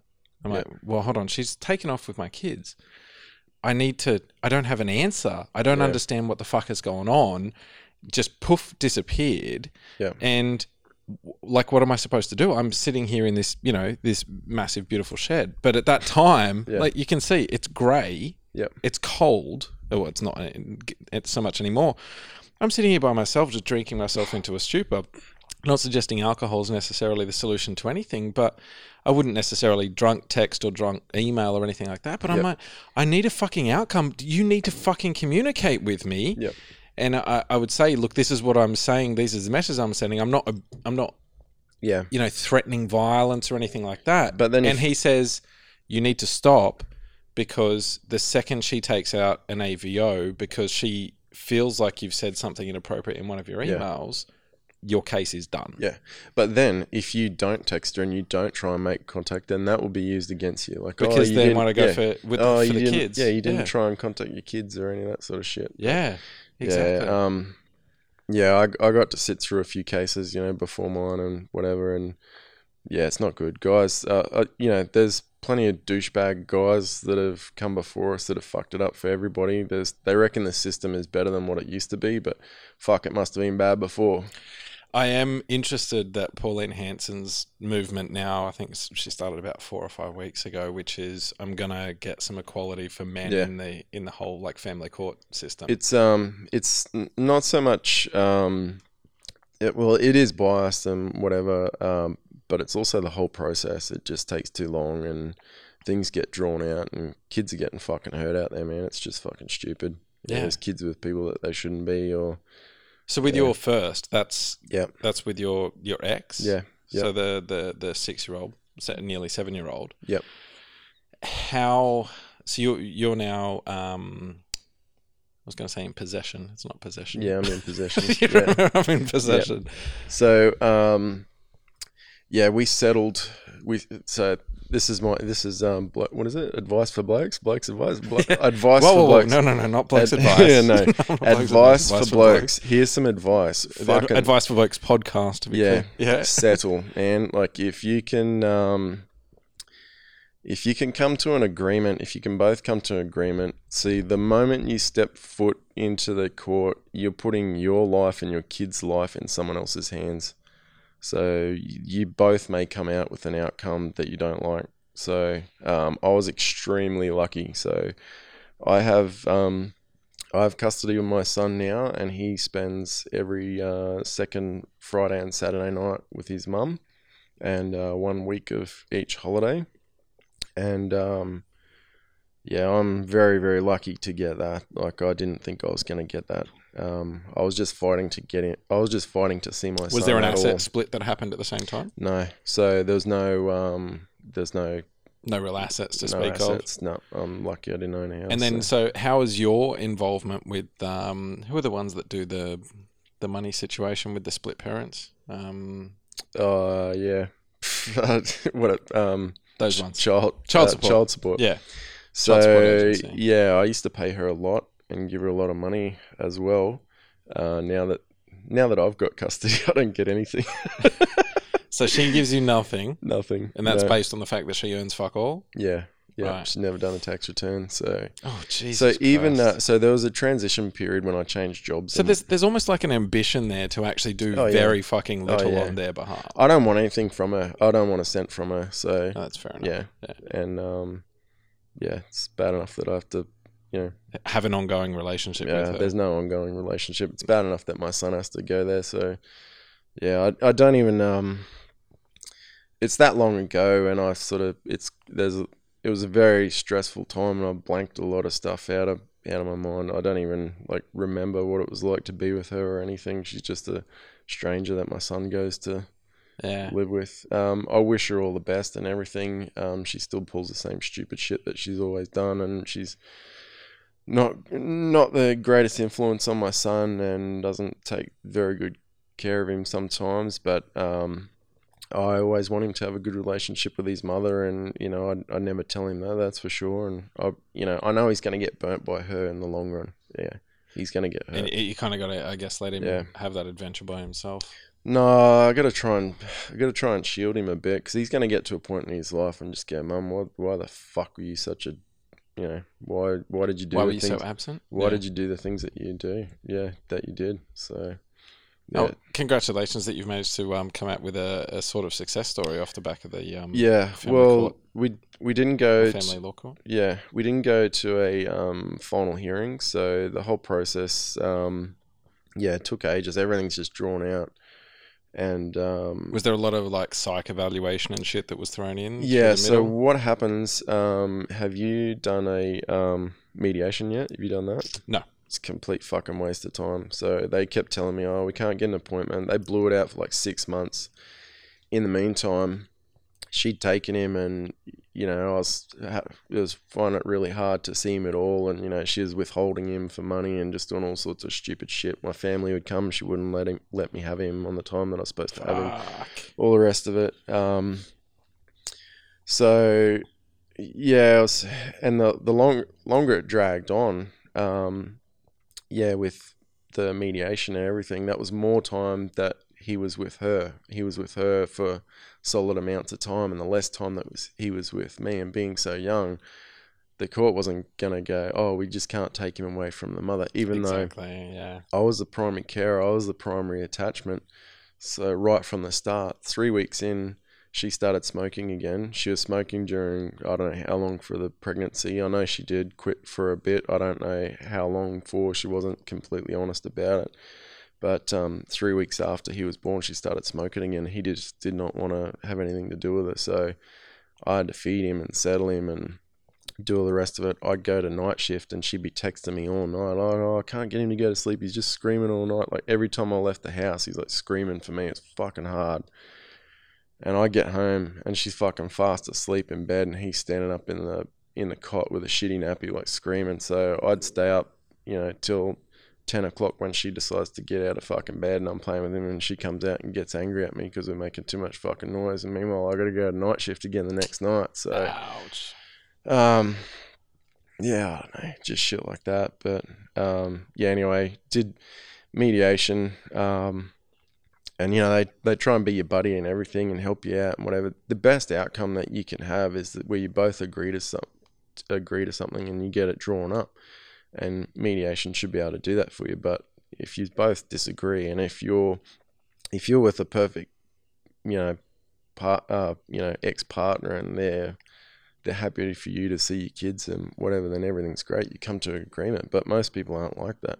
And she was just trying to cut me out of his life whatsoever. She withheld him for a couple of months. I didn't get to see him at all. So that was fucking hard. It must have been hard on him too. So, you do mediation, and then you go to, you get your letter to whatever the letter's called, and say you can go to court then.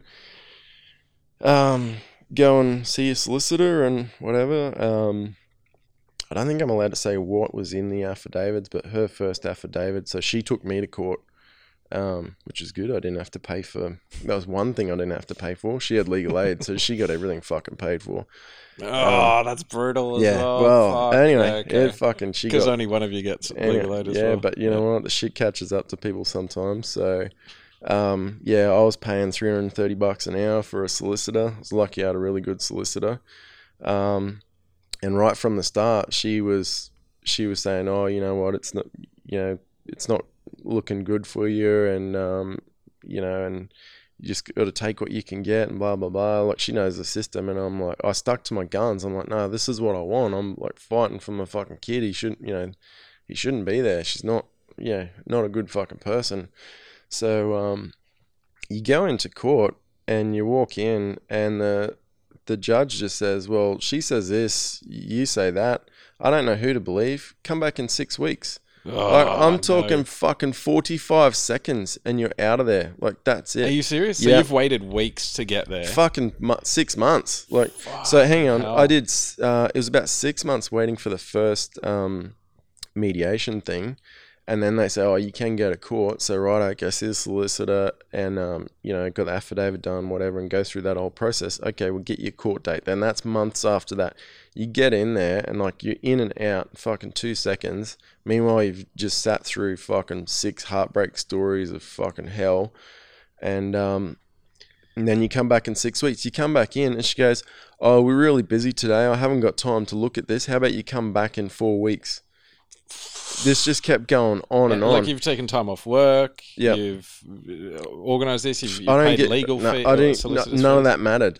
What mattered was that my son was with this, living in a pretty shitty situation. Living in a shitty situation where he shouldn't be. So I think initially, so the first appearance where we went in there was fucking stressful as. The judge said, oh, yeah, I think he said this, she said that, blah, blah, blah, whatever. Oh, the mother's withholding. This isn't good. He needs to be with the father. Let's do up some quick temporary orders, I think it's called. So did the temporary orders where I got to see him even less than what I used to get to see him before. I used to have him for, decent periods of time. So we got that in place. We walked out of there. It was just heartbreaking, man. Just walking out of there, I thought, we got this in the bag. It's fucking on paper. She's just fucking loose cannon, just all sorts of things fucking wrong. We get home. My wife is pregnant and, she sat through the court. She's there with me the whole time. My mum flew down. She was in there with me as well. We get home. Actually, no, Mum wasn't down that time. Sorry. Yeah, we get home, sit down to watch Batchy on TV, and the wife's in the bathroom. She goes, babe, I think my water just broke. She's fucking 5 weeks early. It was the stress of all of it fucking brought on labour that night. Jesus. So, we ran off to the hospital and had our daughter 5 weeks early. And wow. All healthy, though? Yeah, all healthy. Yeah, she's great. Everything was good, and had a bit of a hell time in hospital. Don't go to John Hunter. Go to Belmont. Yeah, it's fucking hell. But so that night the next morning I got to speak to my son on Skype for the first time in 2 months. So wow. Yeah, poor little dude. He was pretty happy to talk to me, but so he was 2 by that stage. Yeah, he was 2. Okay. Yep. And so then same sort of thing kept going. I can't remember how many times we went back to court for a couple of minutes at a time and just getting nowhere. And seems crazy. Yeah, they're wasting that. I know they just so many resources. They could just they need more judges. They need more time. Like, people are just come back in 6 weeks, and meanwhile it just keeps building up and building up. And so what are they doing? I mean, they're just kicking the fucking can down the road. Yeah, it's fucking stupid. So in the end, said, it's going to go to trial because we can't make sense of this. But you need to go and see a family assessor. So that's where someone, so you go in, I don't know what their qualifications are, whether they're a psych or whatever. They interview you. They interviewed my wife, and then they observed us with my son. And then they do the same thing with the mother and her partner and her family. So we went in right from the get-go. I told my solicitor, I'm playing this by the book. Everything I've told you is true and 100% honest. And she obviously said, you can't lie about anything, or you can leave this out or word this differently or whatever. I'm like, no, this is what happened. I'm telling the truth. And I stuck. I played by the book right from the fucking start to the end. She didn't. She fucking lied about everything, and it all caught up with her in the end. And well, that's good that it actually did. And so going to the the family assessor, we went in there and they interviewed us and told her our story and they try and catch you out too. I fucking saw her coming. So they're trying to catch you out? Yeah, they try and catch you out. And, so she said to me, she asked about everything, your parents and your childhood and, your work and all the rest of it, and asked you if you drink or smoke. And I'm like, no, I don't drink, don't smoke. I'm fucking, don't even eat meat. and she said, oh, killed a few bananas though. do you do drugs? And I said, no. She's like, oh, you're in the mining industry and you don't do drugs. And I'm thinking, oh, brutal. I'm what thinking, a piece of shit. You fucking idiot. I get drug tested every fucking couple of weeks. Fucking are you hell. fucking stupid? That is like next But level. she was trying to, but she said it in a joking way. Like she's trying to get shit out of me. Like she's trying to, get dirt on me or something. Yeah. I mean, my mate Vinny, he had a similar sort of situation where not only are they asking leading questions, but they're also like inferring shit or implying it like almost directly to your face. I don't know what the word is for it, but it's kind of like, oh, like nudge. You can tell me. We've all smoked a little bit of weed, haven't we? Anyway, when fucking the mother went in there and her boyfriend, holy fuck, you should have read the shit that they said. Oh, fuck, it was good. It was fucking gold. Was he like presenting with a fresh face? Oh, tattoo? yeah, I like to get home. I might have a couple of Bundies maybe. Oh. Yeah, I've smoked weed before, but I don't do it anymore. But yeah, I usually have a 6-pack, and then the mother said some shit. Oh, it was fucking golden. But anyway, I probably can't say what was actually said in the fucking thing. But anyway, so in the court, they say that the family report is fucking golden. Like whatever the family report says, that's what the judge will go with. So the family report recommended that the child should not be with the mother and he's in a dangerous situation, or I don't know what the wording is or whatever. I'm probably not allowed to say.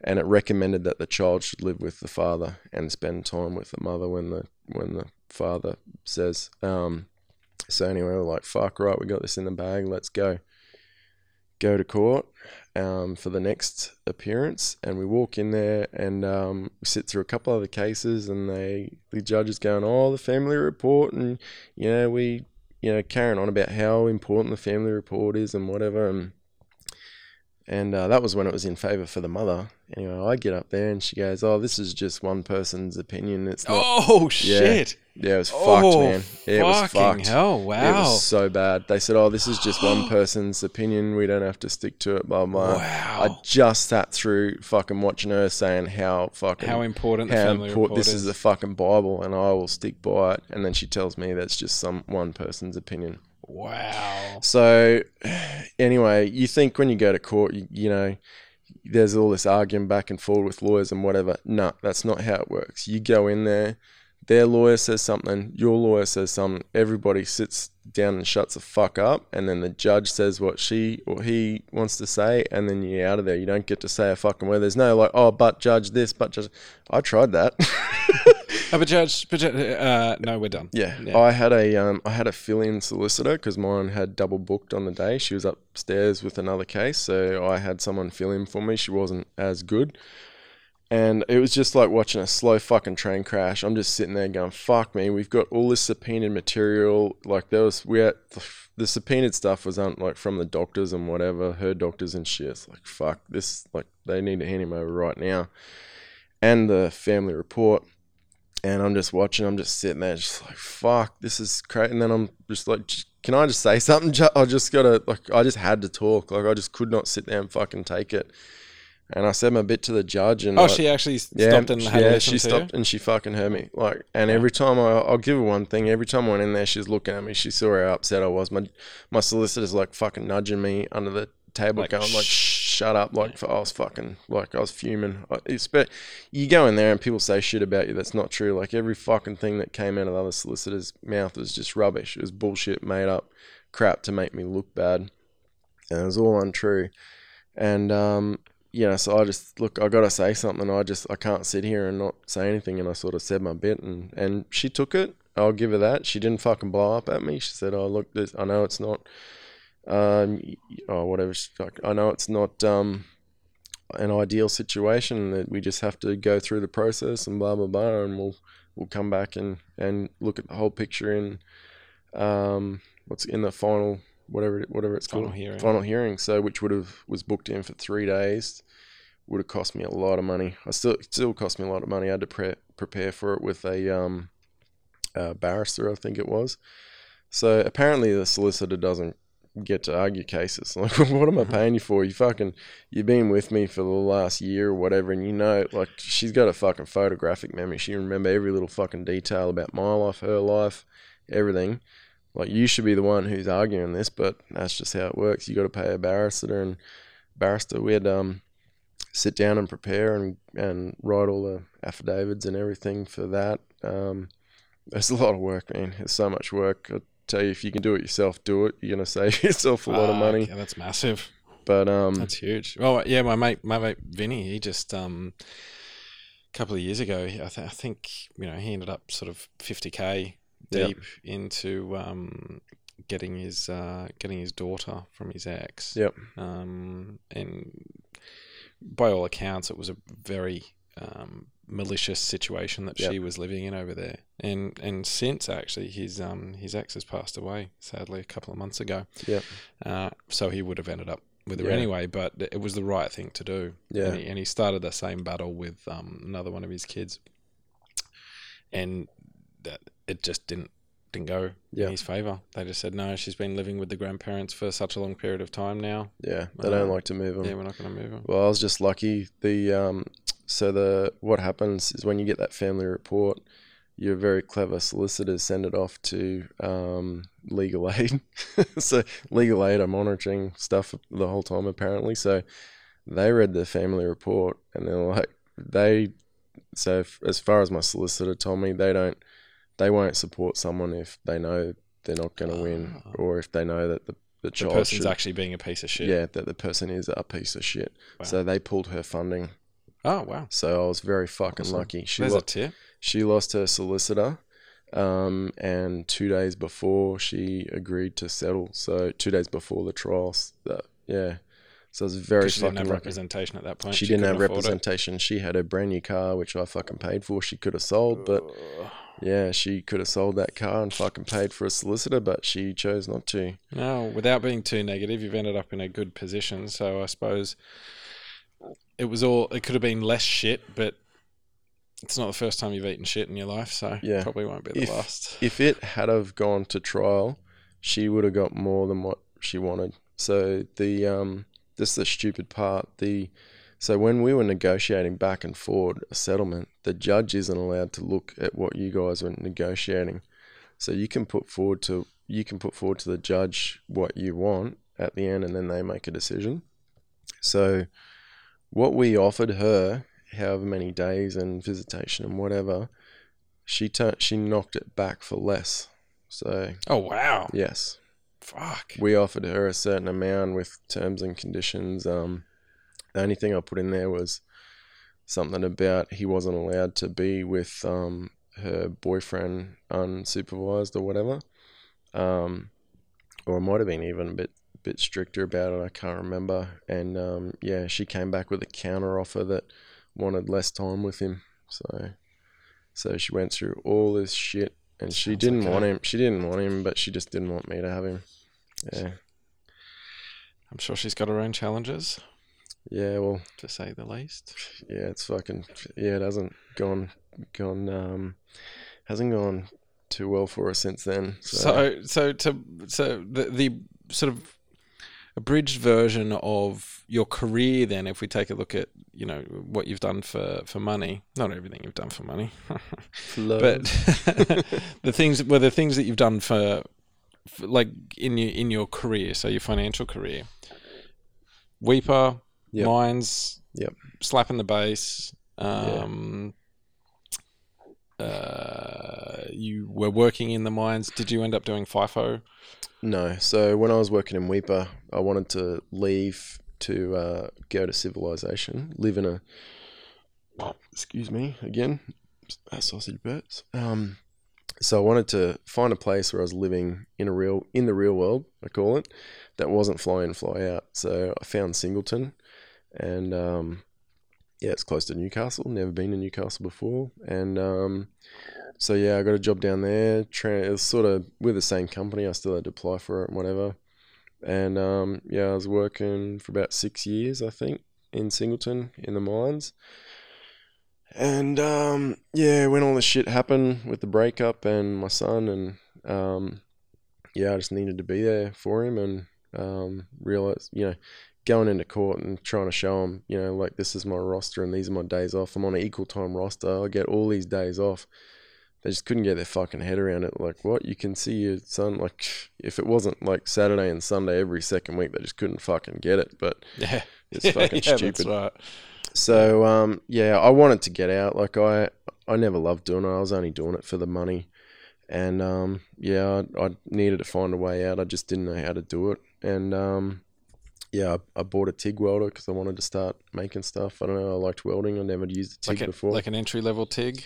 I still use it, so yeah. I bought myself an entry level TIG Yeah, a couple of years not ago. a scratch starter, hopefully. No, God, Yeah. no. No, I even bought it with a pedal. Yeah, I've got it. Yeah, you need a pedal. Yeah. Yeah, it's pretty the same one. It's a pretty cheap one, pretty entry level, but it does good work. But yeah, anyway, Well, yeah, just looking at your stuff on the gram. Obviously, you didn't weld there's- that. You didn't weld didn't that weld dog. that dog doing a shit in the bush. Yeah. Yeah. So yeah, I bought a welder. Every night I was just on the computer, like on racedesert.com, reading how to build trophy trucks. I got friends that build trophy trucks and into off road and stuff, and I just wanted to do that. And, yeah, I needed a way out of the mines. I was prepared to walk away from the money. Oh, touchdown. Yeah, Rookie. well, that was big. You had a bad day at work. Yeah, throwing the shit on the floor. We're just looking at my stupid internet. I just get sick of fucking pulling the tungsten out and having to regrind it all the time. Yeah, I know. Do it 100 times a day. Yeah, so I had a bit of leave up my sleeve, and then when my wife had our daughter, I was so she had a seizure after the birth when we were still in hospital, and Daughter or wife? wife? My wife had a Okay. seizure. Yeah, so the next morning, yeah, they were putting a drip in her arm, and she kind of went into shock and she couldn't breathe. Like, it's fucking freaky. It was so bad. Yeah, they just put the drip in her arm. They were flushing the line, and I think the shock of the saline, like a big gush of saline hitting her system. Plus, she would have been run down, like it was from the birth and scraping the fucking placenta and all that horrible shit. So yeah, she was on the bed like having a fit, and the nurse and doctor, the room just filled full of fucking people, and they're all freaking out, didn't know what was wrong, and I was just holding them. Like, I knew she was awake in there, like she couldn't fucking move, but the way she was looking at me, like I knew she was fully lucid and awake, and I'm thinking, she's a fucking like she was just a vegetable. Jesus Christ. She just went totally fucking like fitting on her back and couldn't move and just like all fucked up. And like I was freaking out, but I knew that she could hear me, and I like just looking at her, I knew that she was awake in there. And they put the oxygen on her and she couldn't breathe and shit. Like, it must have been like really, like, they still don't know what happened to her, but it was like really bad shock or something happened to her, but she couldn't breathe. So my work, they do paternity leave, and they let the father, well, the fathers go home. The father identifying. Yeah, the father identifying person. If they're the primary carer, they can. I think I got 3.5 or 4.5 months off, like full pay. Ooh, crikey. So, see, the thing was, they didn't know what happened to my wife. They didn't know why it happened or if it would happen again. And if that had happened to her again, it didn't. Luckily, if I wasn't there, like. She could have died. Yeah, she could have died. The baby could have died. Whatever. She could have fallen over on the baby or whatever. Like, she needed something. Like, she would have needed me to fucking breathe air into her to keep her going until she came to again.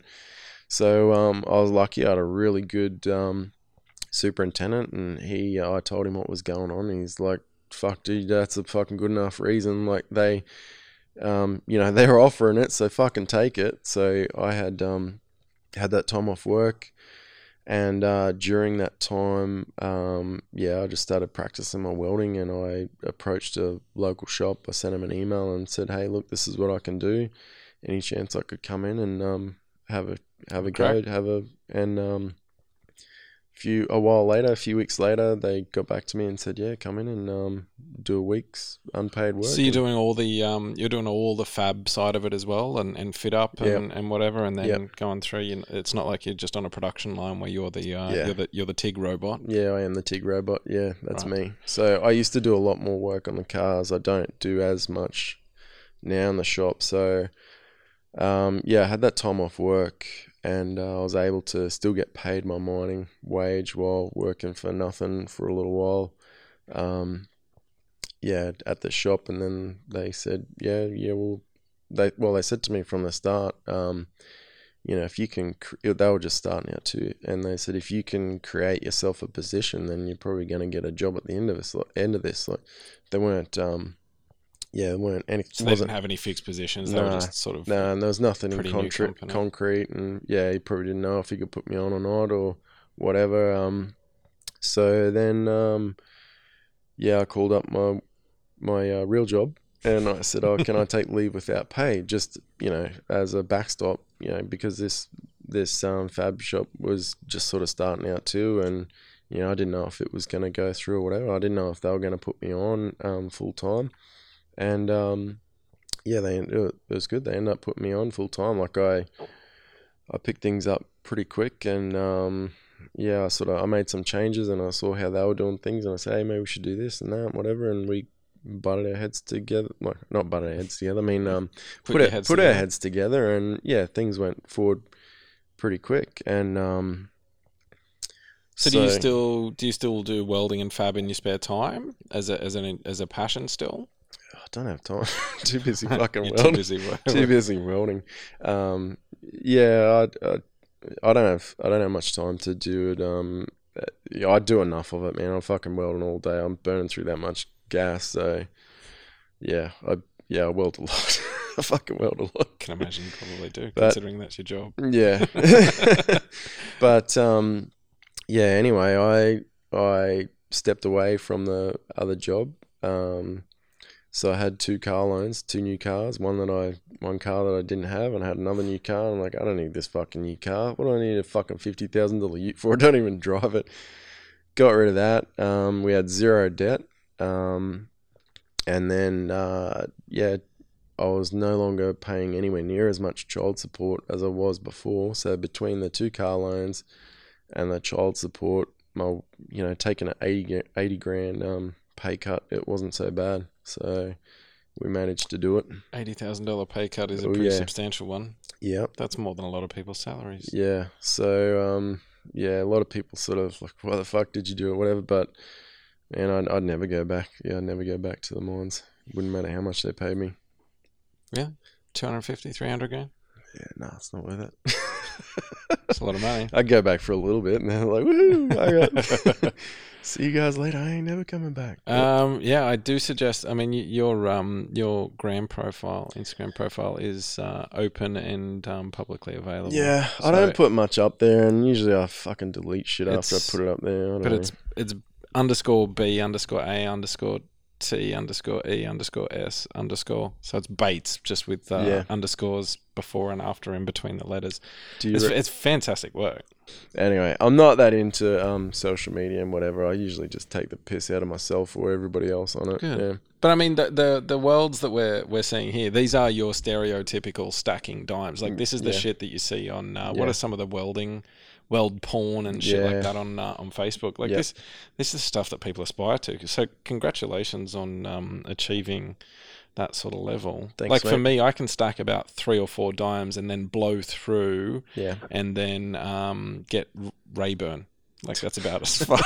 That's about how skillful I am. I'll give you a couple of tips, man. But wear long sleeve shirts. Yeah, long sleeve shirts. But I taught myself, so Yeah, I learnt to weld on YouTube. No, not YouTube, but I read a lot of stuff on Race Desert, so building trophy trucks, and those guys, their build tech probably comes from aerospace sort of stuff and weld and chrome moly and their procedures and their techniques. Yeah, there ain't nothing like a trophy truck for breaking shit, so it has to be built well. Yeah, that shit's like, fantastic. Yeah, so it's double everything, right? Yeah, that's from what I've seen. Kind of how I try and weld stuff is how they do it. I see a lot of stuff out there, and I think, fuck, I wouldn't like that to be on my car. Are you driving a modified car yourself? No, I'm driving a Prado. So Prados are like hemorrhoids. Old people have them, and sometimes young arseholes have them too. Maybe when it grows up, it'll be a Land Cruiser. Yeah, that's the no, thing, it right? is a Land Cruiser. Yeah. Okay, yeah, sure, it's a Land Cruiser. Yeah, mate, that's fantastic. We're like near 2 hours in. So there's plenty more stories. I'd be happy to have another chat with you, but I don't want to hold you. And plus, I probably have to go to bed at some point. Yeah, I got a couple of hours worth of editing to do after this, which I'll probably try and burn through tonight. It's been fantastic having you down. I mean, the fucking stories that you've given me are fantastic. Oh, dude, I was worried we were going to get 8 minutes into it. I was joking to my wife, and anyway, I have to talk her up too, because she doesn't need talking up. But anyway, I said to her, I'm going on a podcast, and she's like, what are you going to fucking say? I'm like, I don't know. She's like, well, you better fucking talk me up then. She's got no shame. Give her 36 seconds of your best. She's wonderful. Oh, no, that's how you made the babies. Yeah. She's wonderful. So, she's stuck by me through a lot of shit, and I wouldn't have been able to do what I've done without her, that's for sure. So fantastic. Yeah. What's her first very unique name that you said? Laurel. Yeah, it's hard to say too. It's not that bad. Harder if you're Asian. I just said babe. Laurel. Hey babe. Laurel. Well done, Laurel, on bringing up this guy who was already quite tall, but helping him become more of a grown up. It sucks to have that whole like seizure thing happen. Don't do that again. Yeah, no, don't do that again. You guys going to make some more babies, or are you done? Fuck no. No, you're done. I can try not to. Anal all the way from now on. Don't want to risk it. Oh, yeah, I've got to get the snip. I really got to do it. Yeah, definitely not. Yeah, we've got 3 kids, and man, 3 car seats in the back of any car is fucking hard. Even 2 in a hatchback was hard enough when my kids were young, because mine are only 12 months apart. Yeah. And so they were both in car seats at the same time. Yep. And it was, occasionally somebody would be like, oh, can I get a lift with you guys? Yeah, no. Good. Yeah, well, I'd love to watch. Go for it. Like, you're in minivan territory going to 4, and then you need a bigger house. It's all kinds of hell. Yeah, 2 kids is just... Like, get away with like a Pajero, like with the 7 seats in the back of the Padge. But even the back of the Padges, well, the Padge is about the same width as the back of the Prado, right? Yep. When you get into the Land Cruiser, it's like you got that little bit of extra. Yeah, like one kid is your life's fucking bliss. 2 kids, it's almost as good. It's pretty easy. 3 kids, it fucks up the dynamic so bad. Like we were saying it just 2 days ago. We were saying because my son's away for a week over the holidays. We were saying the kids are they get along so well. It doesn't matter which one of them is missing. That, whether it's the 2 boys or, the eldest in the middle, it doesn't matter which combination we have. If one's away, they're just little not golden children, but when there's 3 together, just fucking... It's hell. Oh, man. We have that same rule with actually my brothers as adults. We had a mate named Ron, and he said, 2 of you boys, because there's 4 of us, he said, 2 of you boys together, no dramas. Put 3 of you together, and there's going to be a fucking fight. He said, put 4 of you together, and that shit's just fucking chaos. Yeah. Like, so, and with my kids, you have the 2 of them together looking after them, like, parenting, I think they call it. Yeah. And you're like, oh my God, it's such a challenge, but you have one of them? I'm like, oh my God, you're a human. 5 minutes ago, I could have sworn you're a fucking animal. I wanted to tie you up. Yeah, they're wonderful things, though. Well, before we go, man, yes. Yeah, I've been sitting here and I feel bad because I've just been talking about myself and I haven't even made eye contact. I don't even know why. I've just been looking down, just talking about my own shit. That's what you're supposed to do. And I've been listening to your podcast from the start, and I have. Sorry about that. I have. And you're always talking about everybody else's problems and issues, but I haven't heard anybody ask how you're doing, man. So I don't know. Are you doing okay? Yeah, I'm doing much better. Like, I only know all the other guys on the show, I guess, have been your friend and they know you and whatever. I'm a total stranger, and only thing I know about you is like the bits and pieces that you've said on the show. But I don't know. Oh, thanks for asking. Yeah, I'm doing much better. This was part of my my whole therapy thing, which was, and I had a couple of kind of D&Ms with a couple of mates on Saturday night at my brother's housewarming, where I did reach out. And what was quite strange is the friends who ended up being the most supportive or most compassionate to what I was going through were actually the ones that I least expected it to be. Yeah. I expected some, because I've got a real piss take relationship with a lot of people, and we joke about some dark shit, as we all do. Once you've been into those really dark places, like with my family history of alcoholism and murder and sexual abuse and all that kind of stuff, there's some really dark stuff there. But coming out the back of that, you're like, okay, well, that's our story. And so it's not to say that you're allowed to joke about those things, but you fucking can. Anyone can joke about that shit, but it's a complex thing. So we would often get to those dark joke things, not so much like murdering babies or anything crazy like that. Although sometimes, but it's like you get to those really, really dark humor points. Yeah. You're not actually going to go out and actively do that, but those are the guys who have turned around and they're like, making sure that I am okay. And it wasn't until sort of end of April, start of May, where I actually started to express the fact that I was really kind of struggling with it, and having a rational conversation where I sat down with a mate.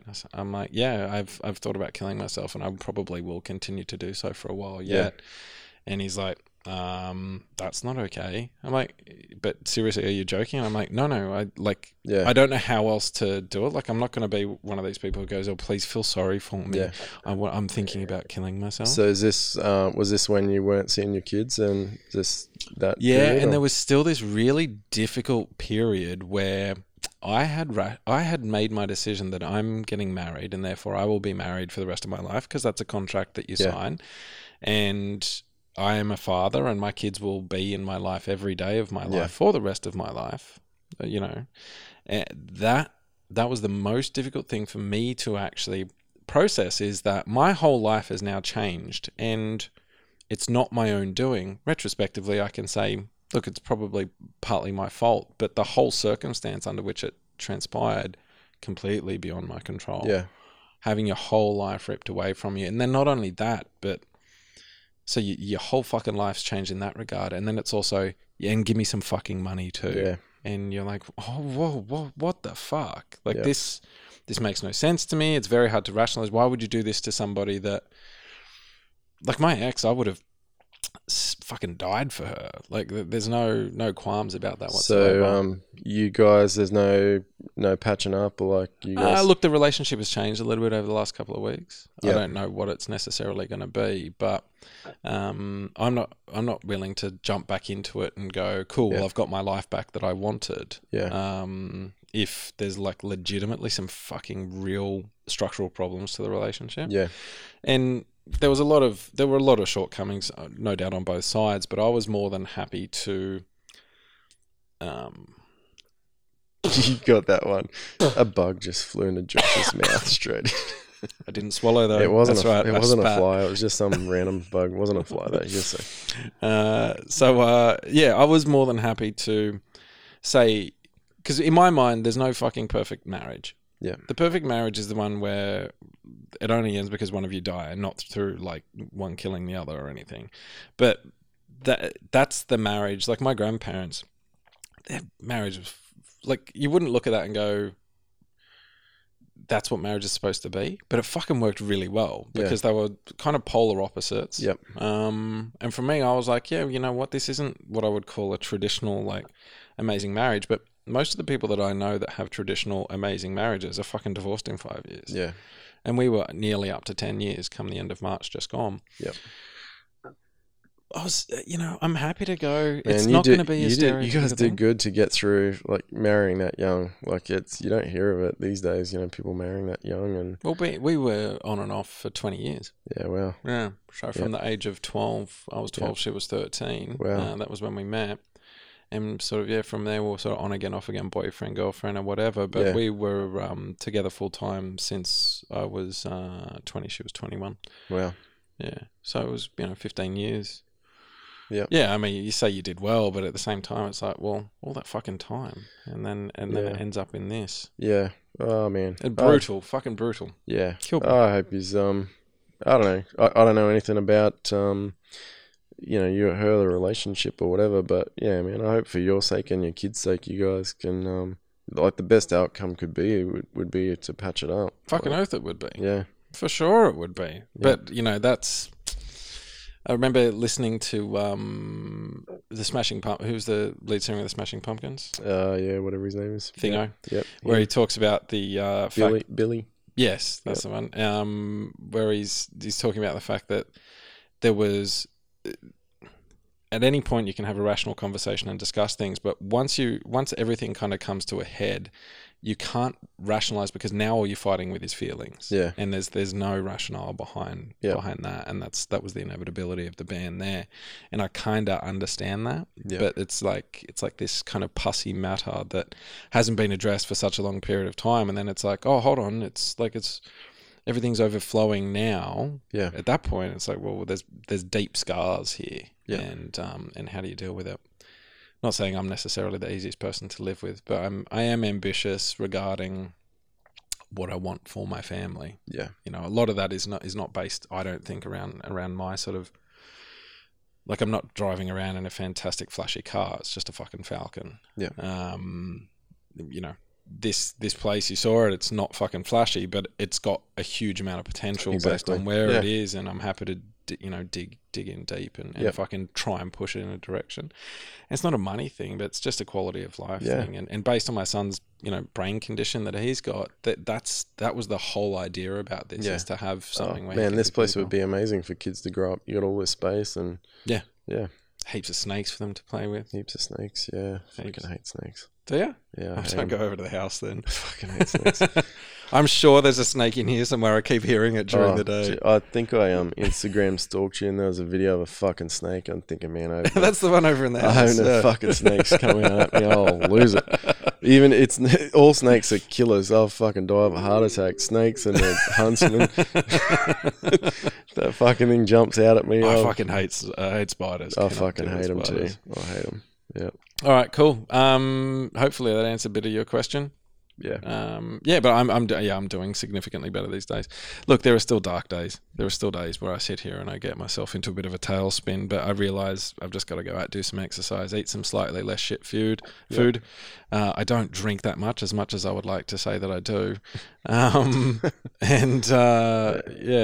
know. I say it, man, because I know people say, if you people offer help. If you ever need anything, man, just let me know. If you ever need anything, but I don't know. I'm the kind of person who does reach out to strangers or friends or whatever, and does say at the moment I've got a little K10 Corolla in the garage. That's those struts on there. Yeah. So what are you doing? Like, is that like S13 conversion or something? Yeah, just some coilovers. Yeah, we couldn't fit S13 on it, so that dude. He's going through a similar sort of thing. Broke up with his wife left him, and all the rest of it. And he was suffering. He's an ex-soldier. He was suffering PTSD and whatever. I used to work with him, and he was asking me about getting some work done to his car, and I said, "Oh, look, dude, it's just going to cost too much an hour. It's like I can't charge you for it. There's no fucking it's a K10. There's no way I can fucking charge you for it. So." Yeah, look, I know you're having a hard time. Bring your car down, put it in the shed. You come down and work on it while I'm working. I'll help you, and it'll be a bit. And this is at your house? This is at my house, yeah. Okay. So it's in my shed, and said, "Come down, man." And no one else fucking try this, all right? I don't want you fucking rusty cars in my shed doing nothing for nothing. Only Reese's.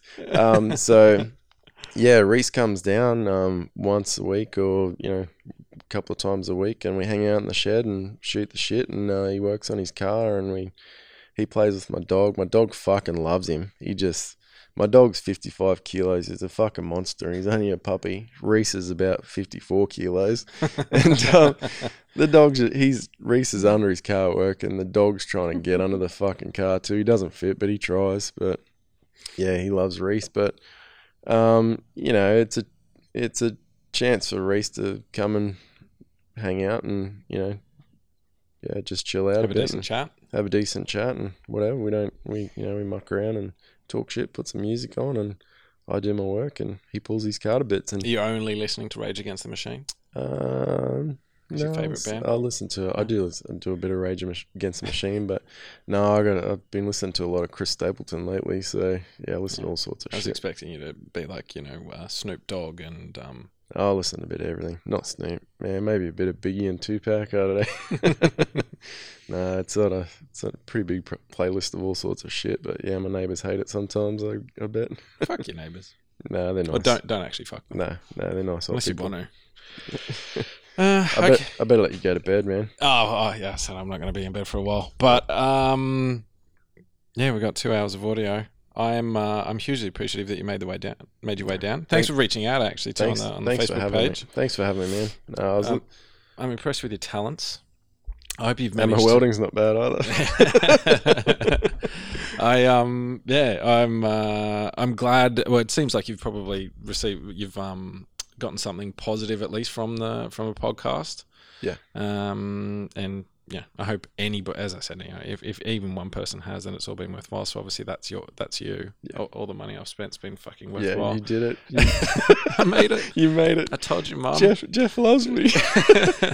I've left my notebook somewhere, so the wrapper will just say, if you guys need to, or if you want to leave any audio, my dad's left some. I'll probably dig that out one day.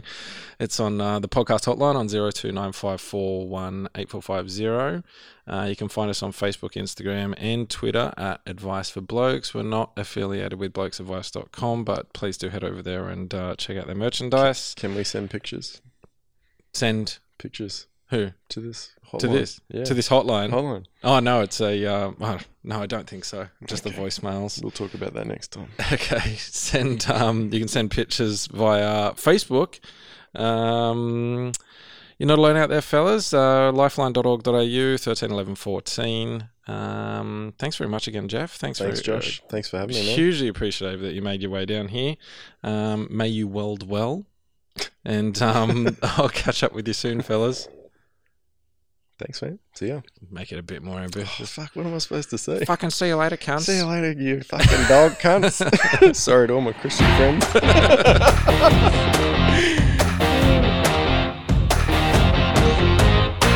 Sorry, dude.